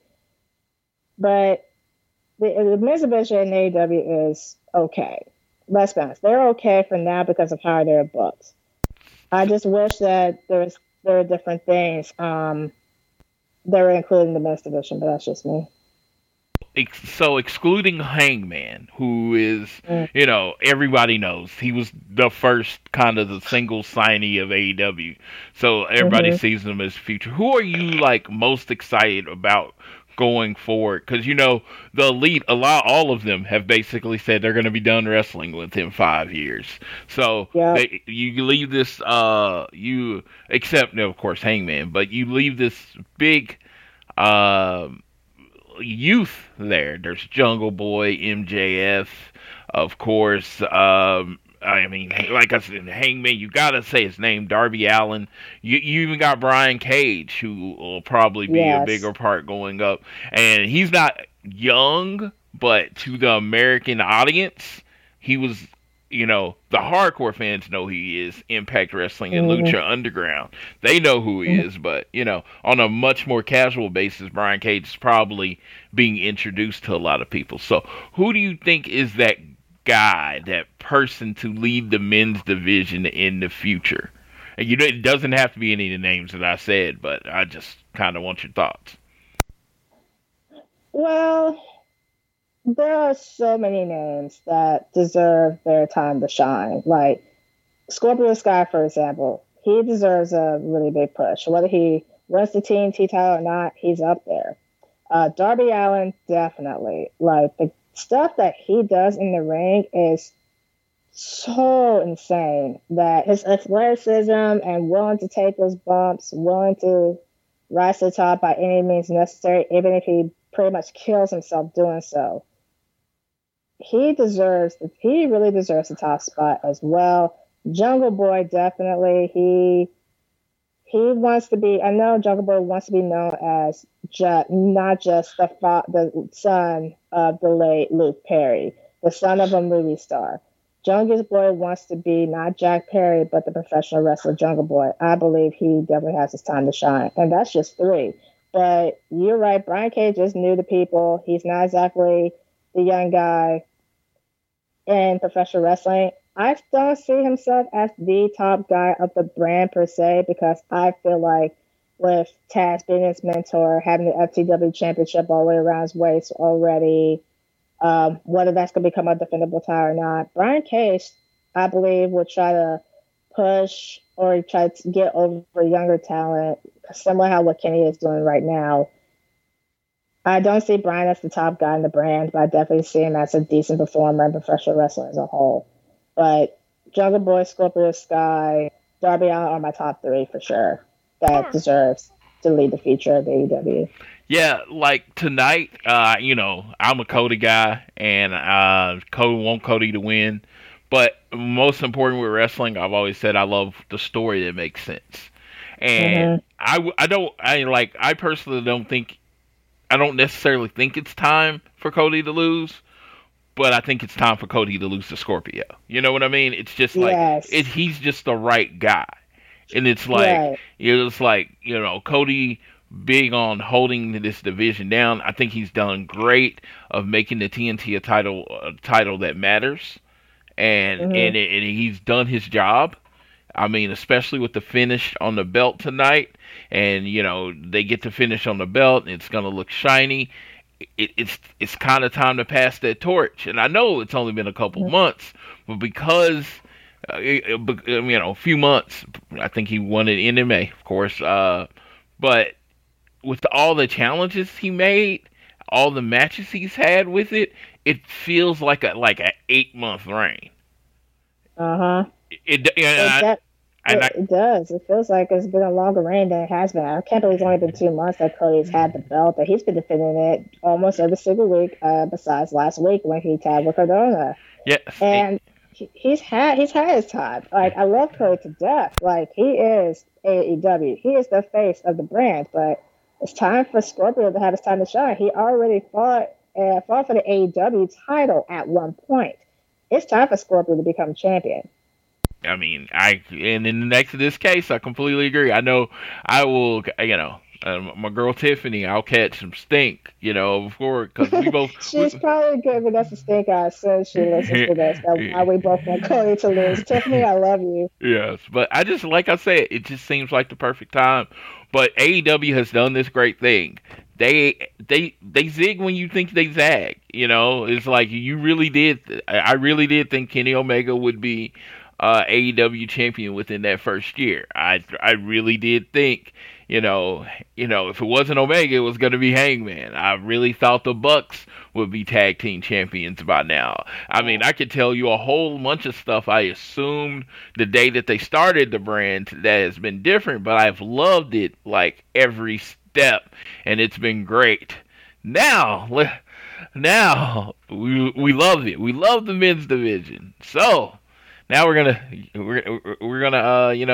not everything is sunshine and rainbows. And with Twitter, a lot of A lot of eyes have been on that old women's division. There you go. It is this. I got some words I, for the women's yeah. division. I was gonna say I want to start with something sweet before we maybe hit the bitter. So yeah, it's led by Kara Sheeter right now, the third champion. Just for people that are catching up, she is the third women's champion in the company. We got her. We got Swole. We got Nyla. We have some people on the injury side. We got Chris Statlander injured right now, and she's probably not coming back to 2021 at least. And then Britt Baker is recovering from an injury. So, I didn't do this for the men's division, but I am gonna do for women's division. In your opinion, straight what you think. What letter grade from A to F would you give the booking in the overall women's division as of right now? To be really honest with you, on the AEW side of the women's division, I have to give it an F. Straight down. All right. Break it down.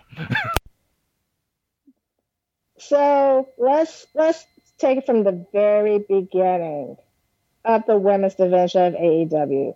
Britt Baker being the first women's signee to the company alongside Kylie Rae, who was supposed to be in the women's division, but of course she left. The women's division changed when she left. Brutally honest. If it wasn't for Kylie Rae leaving, I don't know if the women's division would be better or worse, to be honest with you.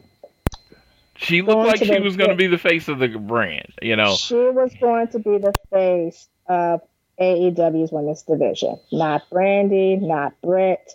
It was going to be all Kylie Rae all the time. She was probably going to end up becoming the first women's champion, not Riho. Speaking of that match, when the women were the stars of the show at first, when they did a tournament for the women to have the women's title, having so many talent that was supposed to be, coming to AEW from All In 2018, going towards Double or Nothing 2019 until now with Dynamite. Riho deserved the belt, and now, of course, being the top star that she is already, being women's champion before Hikaru Shida won it, there are so many changes and obligations to the women's division, with so many women that also work for other companies: Riho, Yuka, Emi Sakura. Except for Hikaru Shida, that was the only Japanese Joshi wrestler that was available. They're all in Stardom. They, of course, with the pandemic, they had other obligations. It's why Riho wasn't on TV for her title reign, and she barely defended it, except for maybe one time or twice against Nyla. Then, of course, was Chris Statlander, supposed to be booked to be the big star. She got injured, and she was injured prior to her match to win the women's belt to try to be able to go against Riho for women's belt against Nyla, and of course lost. Chris has had obligations with Beyond Wrestling and injury. That's why she's not the top person right now. That's why she's not on TV right now. There are a lot of women in the women's division that deserve their shine. But when we were introduced to AEW Heels, as well as the Deadly Draw Women's Tag Team Tournament, I believe that tournament as a whole definitely showcases how AEW could book the women's division properly, aside from the men's. However, with Dynamite, Dark, and the women's tag, among other things, if all of that was booked in one show, because people are complaining that the women's tag tournament was on YouTube. If the women's tournament was fitted onto YouTube, Dynamite would be a 3 to 4 hour show, just like Raw or SmackDown. The network can only do so much. The network can only cover 2 hours max, and that's it. So That's what YouTube came about, is because AEW will be able to use Daly's place. Tony Khan, of course, will be able to use the brand to use Daly's place to be able to tape those two shows, Dynamite and Dark. So that way, everybody will have their chance to shine, and it'll still be showcased on a platform that a lot of people use nowadays, which is online. We're getting women's wrestling from AEW. It doesn't have to be on TV for us to witness what's going on here. We watched WWE Evolution online. Most of us have, except for the people that are actually there. There's about 1.5 million viewers, if not more, for the WWE Evolution, all online views. We're doing the same for AEW with the YouTube for free, and people are complaining. I cannot really stress enough that the women of the women's division, Brandy's not the booker, Kenny is not the booker, Cody is not the booker. It all depends on who works behind the scenes on who books the women's division. It all depends on what they can fit and not fit into Dynamite or TV as a whole, trying to tell like 15, 16 different storylines from different teams and different performers and different talents on that show. With Dark and Dynamite and watching BTE in between, all of it would make sense if people just watched the show in the first place. Like, if you want to see how women's wrestling can change as a whole, as a brand, watch the tag tournament, buy the merch, and show AEW that you want more women's wrestling. If you actually watch the tag tournament and their views go up, that will give them a sense of clarity, be like, oh, that means we can definitely bring something like this to Dynamite, put some other storylines to the side so the women can have their chance to shine and actually be able to have the women's belt defended properly once quarantine is over and the injuries have healed, so the women's division can be bigger and better than ever come next year. It all depends on the pretty much how the public is perceived the women's division as a whole, on supporting them by watching the tag tournament, buying merch, and just supporting women's wrestling as a whole. It's not so much AEW is not listening to you. It's how they want to perceive the women's division based on your product, your buying, your witnessing what the women's division is doing. I believe the women's division could be a lot better. There's so many flaws right now, but with COVID, there's no way to really change those flaws right now. There's so many women that are still not really signed. They're only free agents. They want to do what they want for a while. They want to see what brand fits them. They probably never get signed to AEW. And AEW can only sign so many people right now because of COVID and travel restrictions and no ticket sales since the pandemic started. It's all about the people watching at home wanting to support their talent by giving AEW the profit that they need, the ratings they need to be able to build something bigger and better. And that's not just for the women's brand. That's for the men's division too. So what do you think about the correlation that people were making between the women's division and AEW Heels? Because as I understand it, AEW Heels is more of a fan club for women, exclusively for women for AEW, and then that really doesn't correlate with the division. But people already know my thoughts. So what do you think about those two things being like a direct correlation between those two? Well, first, I did think that Heels was actually a pretty good idea from the start, and here's why.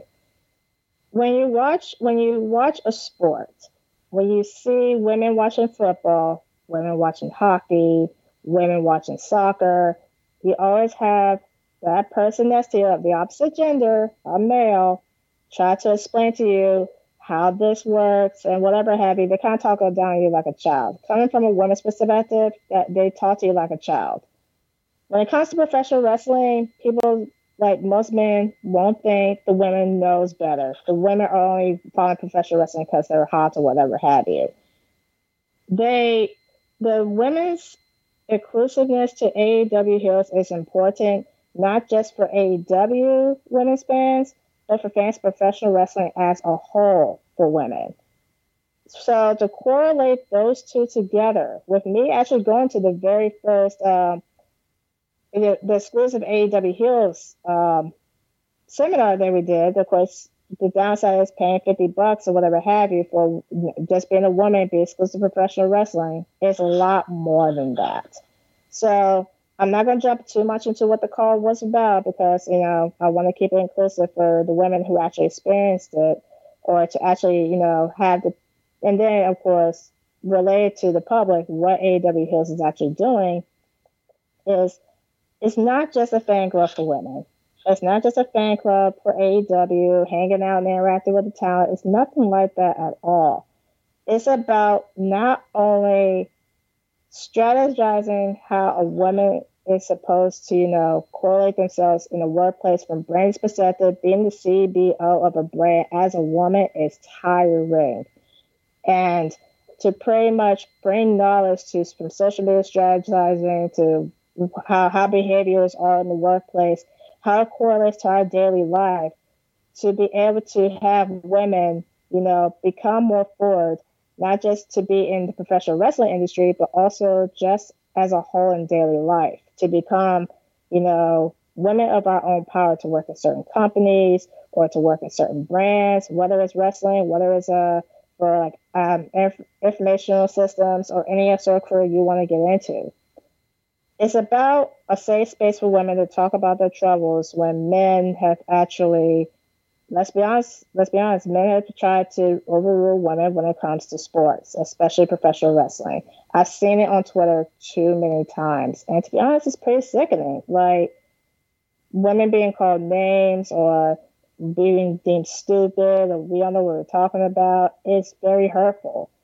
It's just a place for women to come together to talk professional wrestling and to also be confident that as a woman, you're just as strong as any man can ever be.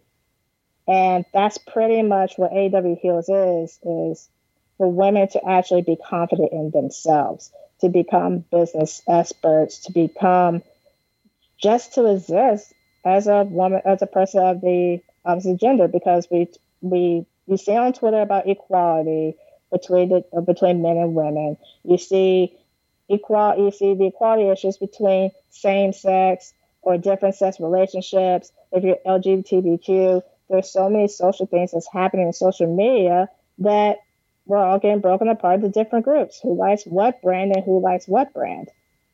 And it's not so much as AEW Heels becoming a fan club. It's just a space for women to talk about professional wrestling and not get downed on. And to also become stronger people in the end and to do better on how to interact with some people that may not have the same opinion as you do. But it's so much more, it's worth the $50 to pay for that 1 year subscription and get a lifelong lesson in 2 hours.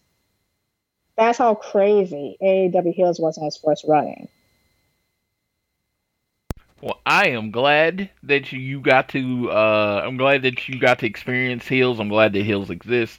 I am glad that people that are listening to this show that might not understand Heels, that you gave a little bit more clarity on what the product is, what the program is as they're moving forward. I think that is amazing.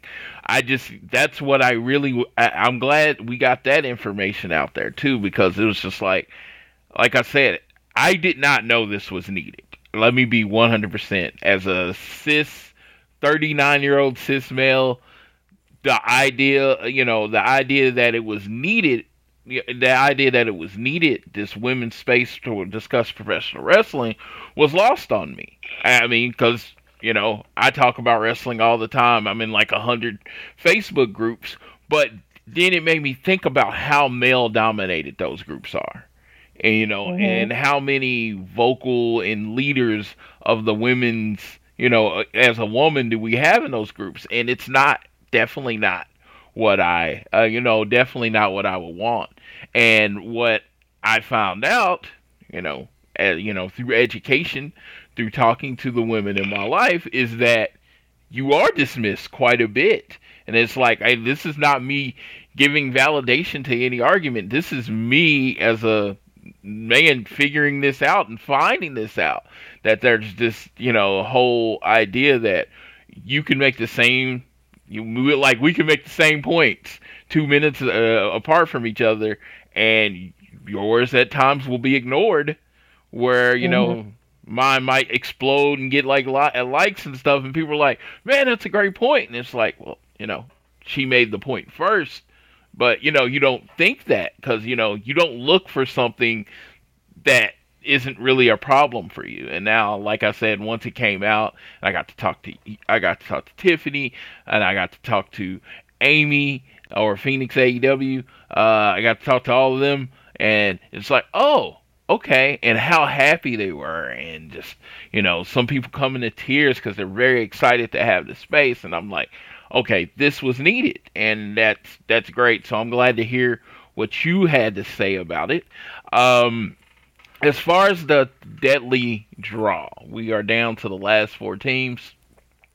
Of course, we got the Nightmare Sisters. We got the Swoles, Big and Little Swole. Little Swole is Nicole Savoy, for people not aware. But then we got Diamante and Ivelisse. And then we got TJ, Tayanara County, and Anna Jay. So which one of these tag teams are you most excited about? See, going down the line, I love the Nightmare Sisters. I believe somehow they become such a great tag team. But I also think they're going to fall apart in the very end. I don't know if they're going to end up going to the finals or not. They're going to fall apart at some point. So I don't think the Nightmare Sisters, as much as I love Brandy and Allie to death, they're definitely not going to last long in this tournament. So they're definitely not going to be there. For Big Swole and Little Swole, of course, they're a team beforehand. It's nothing new to if you watch the independent wrestling scene. Big Swole and Little Swole, Nicole Savoy, they've teamed before. They were a tag team for years. Not a lot of people know that. And the chemistry that both of them have after not teaming together for a very long time is there. And I'm so happy that they're pushing themselves to be in the finals. But do I think they're going to win this tournament? I don't think so. I think they'll come far, but I don't think they'll last. Same for Nemesis, they won't last. Who do you got? For Diamante, I think I got between TJ or Ivelisse and Diamante. I got TJ. I think it's going to be an upset for TJ to win the whole thing. That is pretty wild. Anna Jay hasn't been wrestling that long. Tayanara Conti, a lot of people like me, when she came out the gi in WWE and she was flipping people around, I was like, man, they got something here. And then they never went anywhere with it. They just, it was just like they even did the whole "Don't Call Me Crazy" gimmick with her. I remember that, and you're like, yes. I have followed her.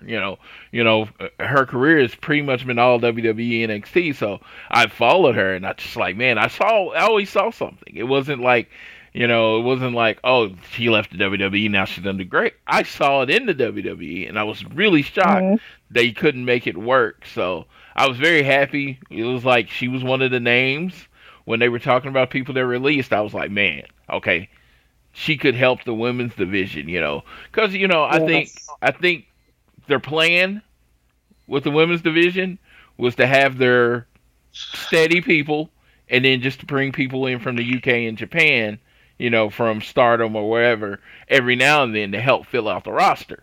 Well, then COVID happened, and that plan doesn't work anymore.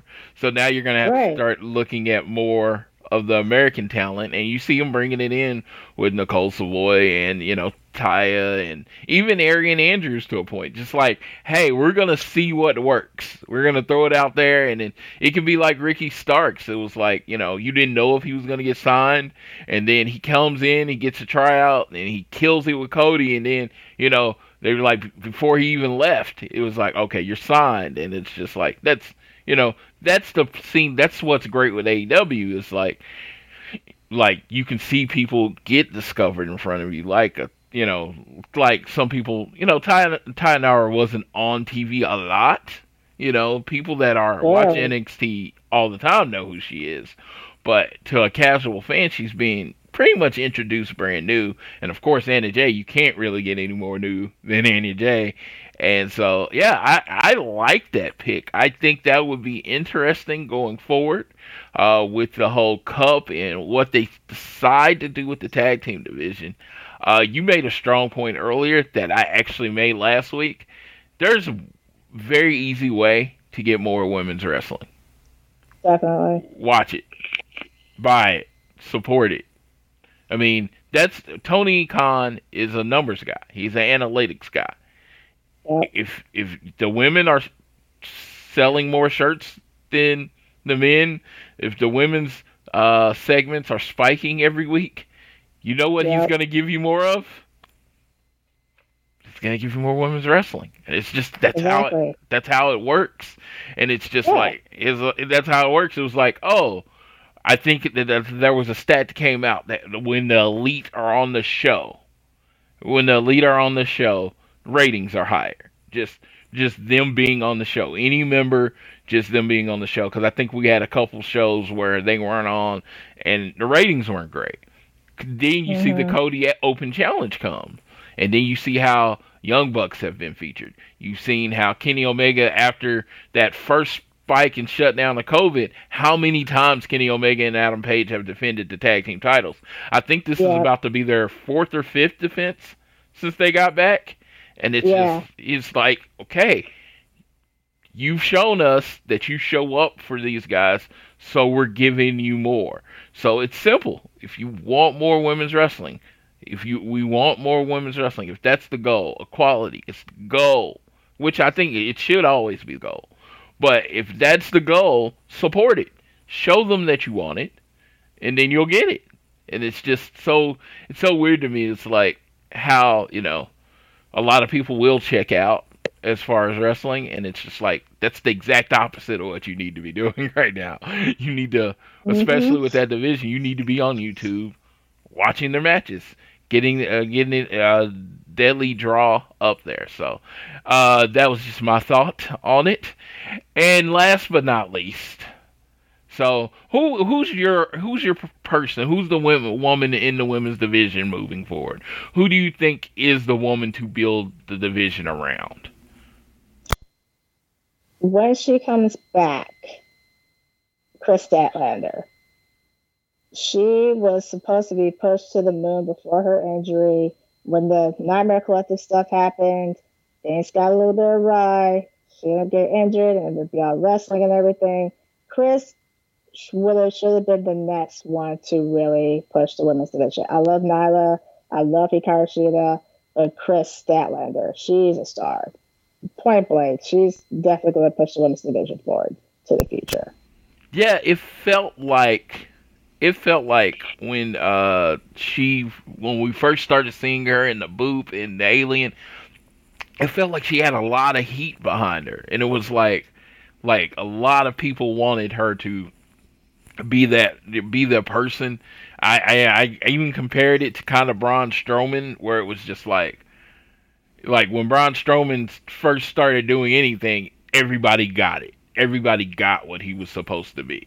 It was like, okay. And it was like hot, and they were like, push him. And then they kind of, lost it with him. And I felt like AEW, which I know on this show is the proclivity for positivity, so we do focus on what they do right. But I think with Chris, it was like she was ready for that push, and I think they stopped short. And of course, the injuries, the Beyond thing, there was a lot. It was snake bitten from the beginning, but it was just like, okay, maybe they didn't go as far as they could with her. But I do like that as a pick. I think she's one of the more versatile athletes in the company, which is awesome. I want to know how her ACL injury affects her moving forward and her mobility. Because, like I said, freaking nature. She's 6 foot and could, do every. She's a strong woman. Yeah, she's strong, and she can do things that, people much smaller than her do, and it worked, and her matches worked, and so I definitely want to see that going forward. I love that pick, Chris Statlander, moving forward. The last division we're going to talk about, and of course, It's the one closest to my heart. That's why I had to save it to last. It is the tag team division. Now, I fully expect for you to go against me on this. My biggest complaint about the tag team division is you went out and assembled this division. You introduced best friends at the beginning, the Young Bucks, Lucha Bros. That's the night of the introduction, you know. Then you got LA, I always call them LAX, but Proud and Powerful, Santana Ortiz. You got the Butcher and the Blade. You got TH2. You got the Nightmare, Natural Nightmares. You have all these established real tag teams in the division. And my biggest concern is that the Flybite Phenomenon tag team, which is Kenny Omega and Hangman Page, have your tag titles. So, me personally, I don't like it. I want it to be on one of the 9 million established tag teams they have. What do you think about it? Oh, where do I start with this? The tag team division is huge. I think it is bigger than the men's division and the women's division combined.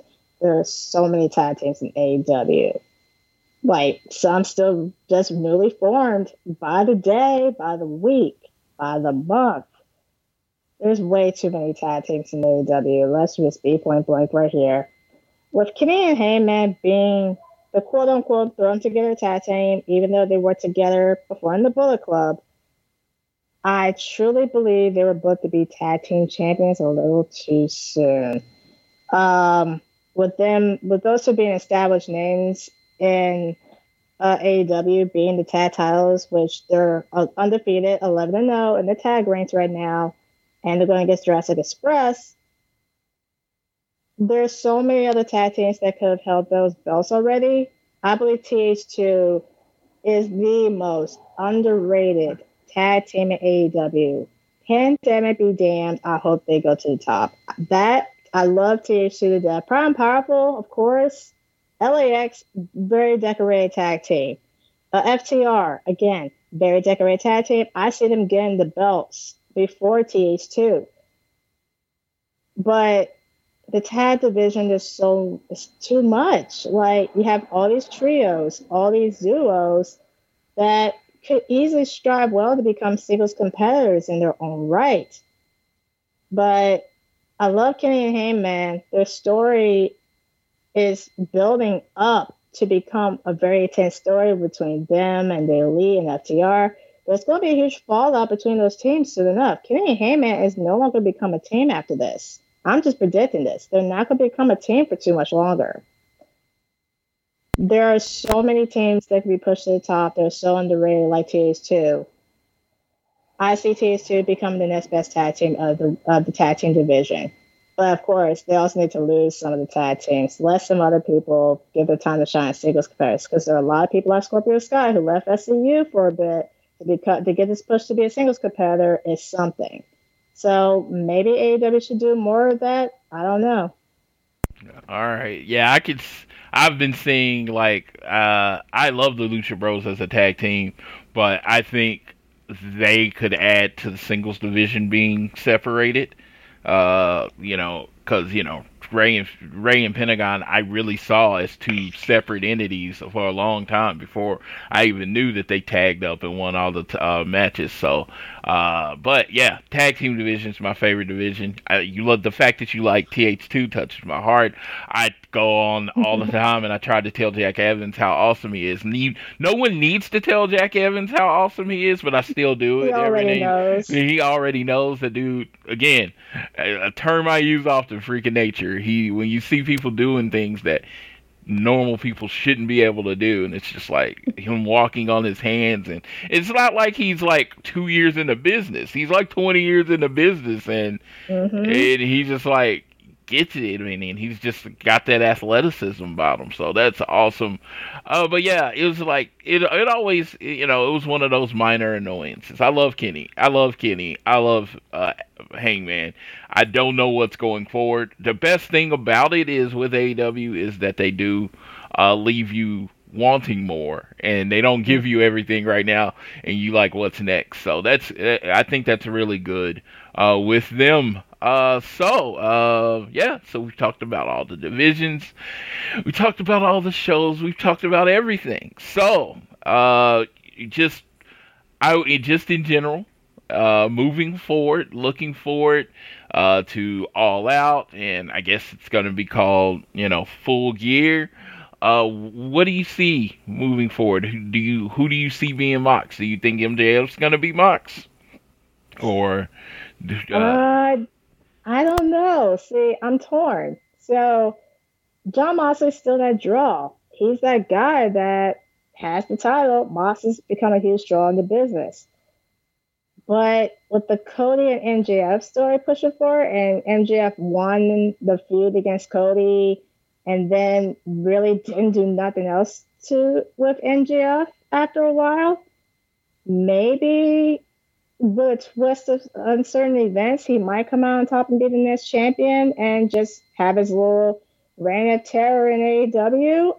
I'm torn. I would love to see what happens to either in each result. Like, as far as I know, I think that's the only match that's been announced for All Out as of this moment. But yeah, I have nothing. I just want to see what's going to happen from here until All Out. I'm excited. Oh, yeah, I'm very excited about it too. Well, I feel like for the first time that we've talked, we got a lot of good information in there. So we can just wrap this up. And I want to thank you, Melody, for coming on the show, giving your thoughts. I seriously can listen to you talk about wrestling all day, because it's just, like I said, it's just a little different enough for me to appreciate. You know what I mean? So it's like, I definitely making time in the middle of your afternoon to talk about wrestling with me is appreciated. I want to do this again. I would like to make this. I was about to say I would like to make this at least semi-regular, because I know, I love everyone that listens, but it's like, it's great to have a different thought, an alternative approach to liking wrestling, and just I hope everyone that gets to listen to the show knows I don't hate Kenny Omega. For some reason, it's weird. And I brought this up. Someone asked, "Who's your least favorite member of the Elite?" They asked that question, and I hate that question because because it's like, if someone gives you 4 dope options and they say, which one do you like the least? Okay, that's the one I like the least. I mean, I still love it, just like that one the least. And it's just like, but the way it's turned on Twitter is that you hate that person because you said you like them the least. Yeah, oh my gosh, like, Twitter just makes things harder than it already is. Yeah. Like, for example, if I were to pick the least favorite person out of the Elite that I don't like, even though he's technically not anymore, but Cody. Like, Cody doesn't need the Elite. So yeah, and that's all I'm saying. It's not saying that you hate Cody. It's just saying, okay, I'm more attached to these characters than I am to that character.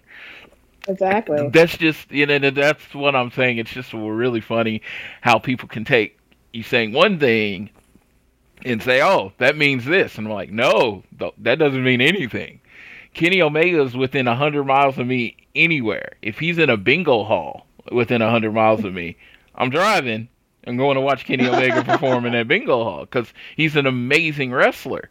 It's just, as far as emotional, I will always say Cody's 1, because Cody led me to the Elite.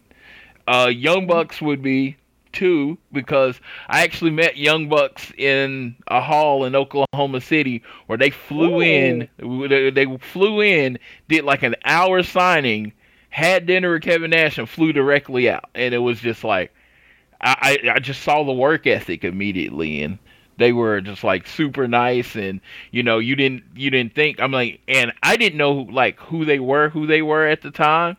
So they're taking pictures for like $5 and, doing this thing. And I'm like, and then I, go home and I'm like, whoa, they could have charged way more that if they wanted For to. $5? Are Yeah, you $5 serious? for a picture with them. They saw it gave me for $15. I got a group picture with the Young Bucks, Young Buck fans, and then they gave me 8x10s, and it was just like the fan service that they do as far as meeting and greeting their fans and talking to you and asking about who you are, just amazing to me.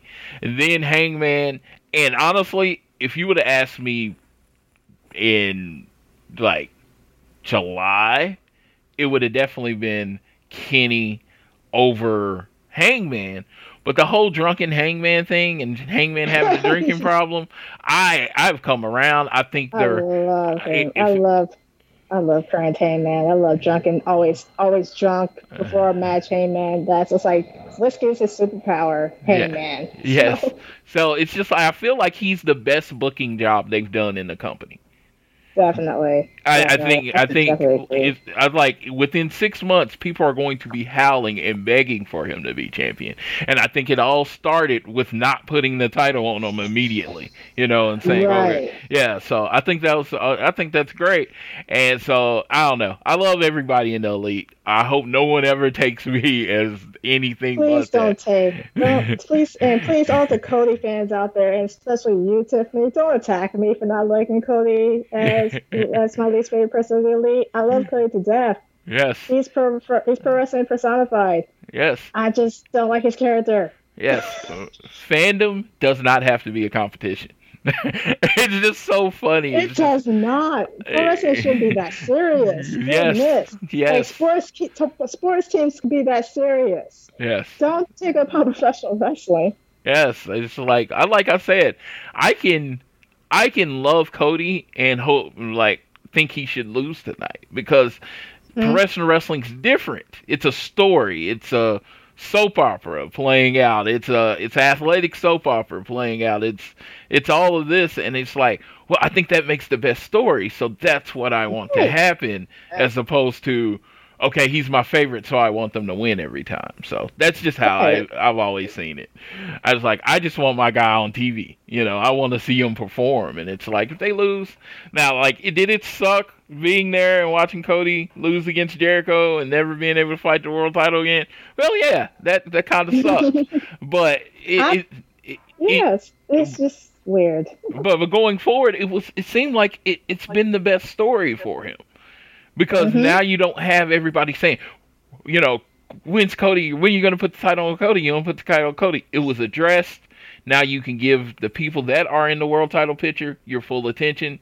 Dope ass matches with like last week with Darby and John Moxley, and then you got Cody holding down the TNT division, and it's just they seem to be where they're supposed to be right now. I hope more attention does get paid to the women's division in the future, and we get more eyes on it, and they sell more stuff. But it's just like I said, it's a lot of people just don't accept the fact that this company, as far as in-ring product, is a year and 3 months old. We got a long way to go, hopefully. So just chill out. I think you'll eventually get what We got you until want. at least 2024 because that's how long their deal with TNT is. We have another 3 more years to see if we got more change. Yes, yes, and when done right, not everyone can be champion in wrestling. It's like I love New Japan, and I know how many people love Tomohiro Ishii, but you know what people have accepted? He's never going to be world champion. It's just like we love him. It was like he puts on banger matches, but he's never going to be the face of their company. So it's just like not everybody has to be in, every role. So I don't know. That's honestly just me kind of blabbering there for a second. But again, thank you for being on the show. Make sure you are following her at Blitz Enterprise. It's literally spelled like it sounds. Do you have anything else you want to put over? I know you put out a mix about a few days ago on your page. Is that pinned to your profile? It is not. I'll have to pin it to my profile later. But yeah, I started making music because I was inspired by AEW's music director Mikey Ruckus, who is the music makes the brand, and I believe he is the right pick for AEW and how his music fits the brand so well.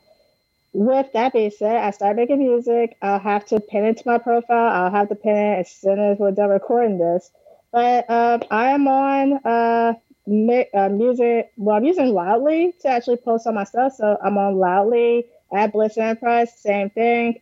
But yeah, maybe I can just start making music inspired by professional wrestling once I have the chance to. And that's just about it. That is awesome. I look forward to hearing it.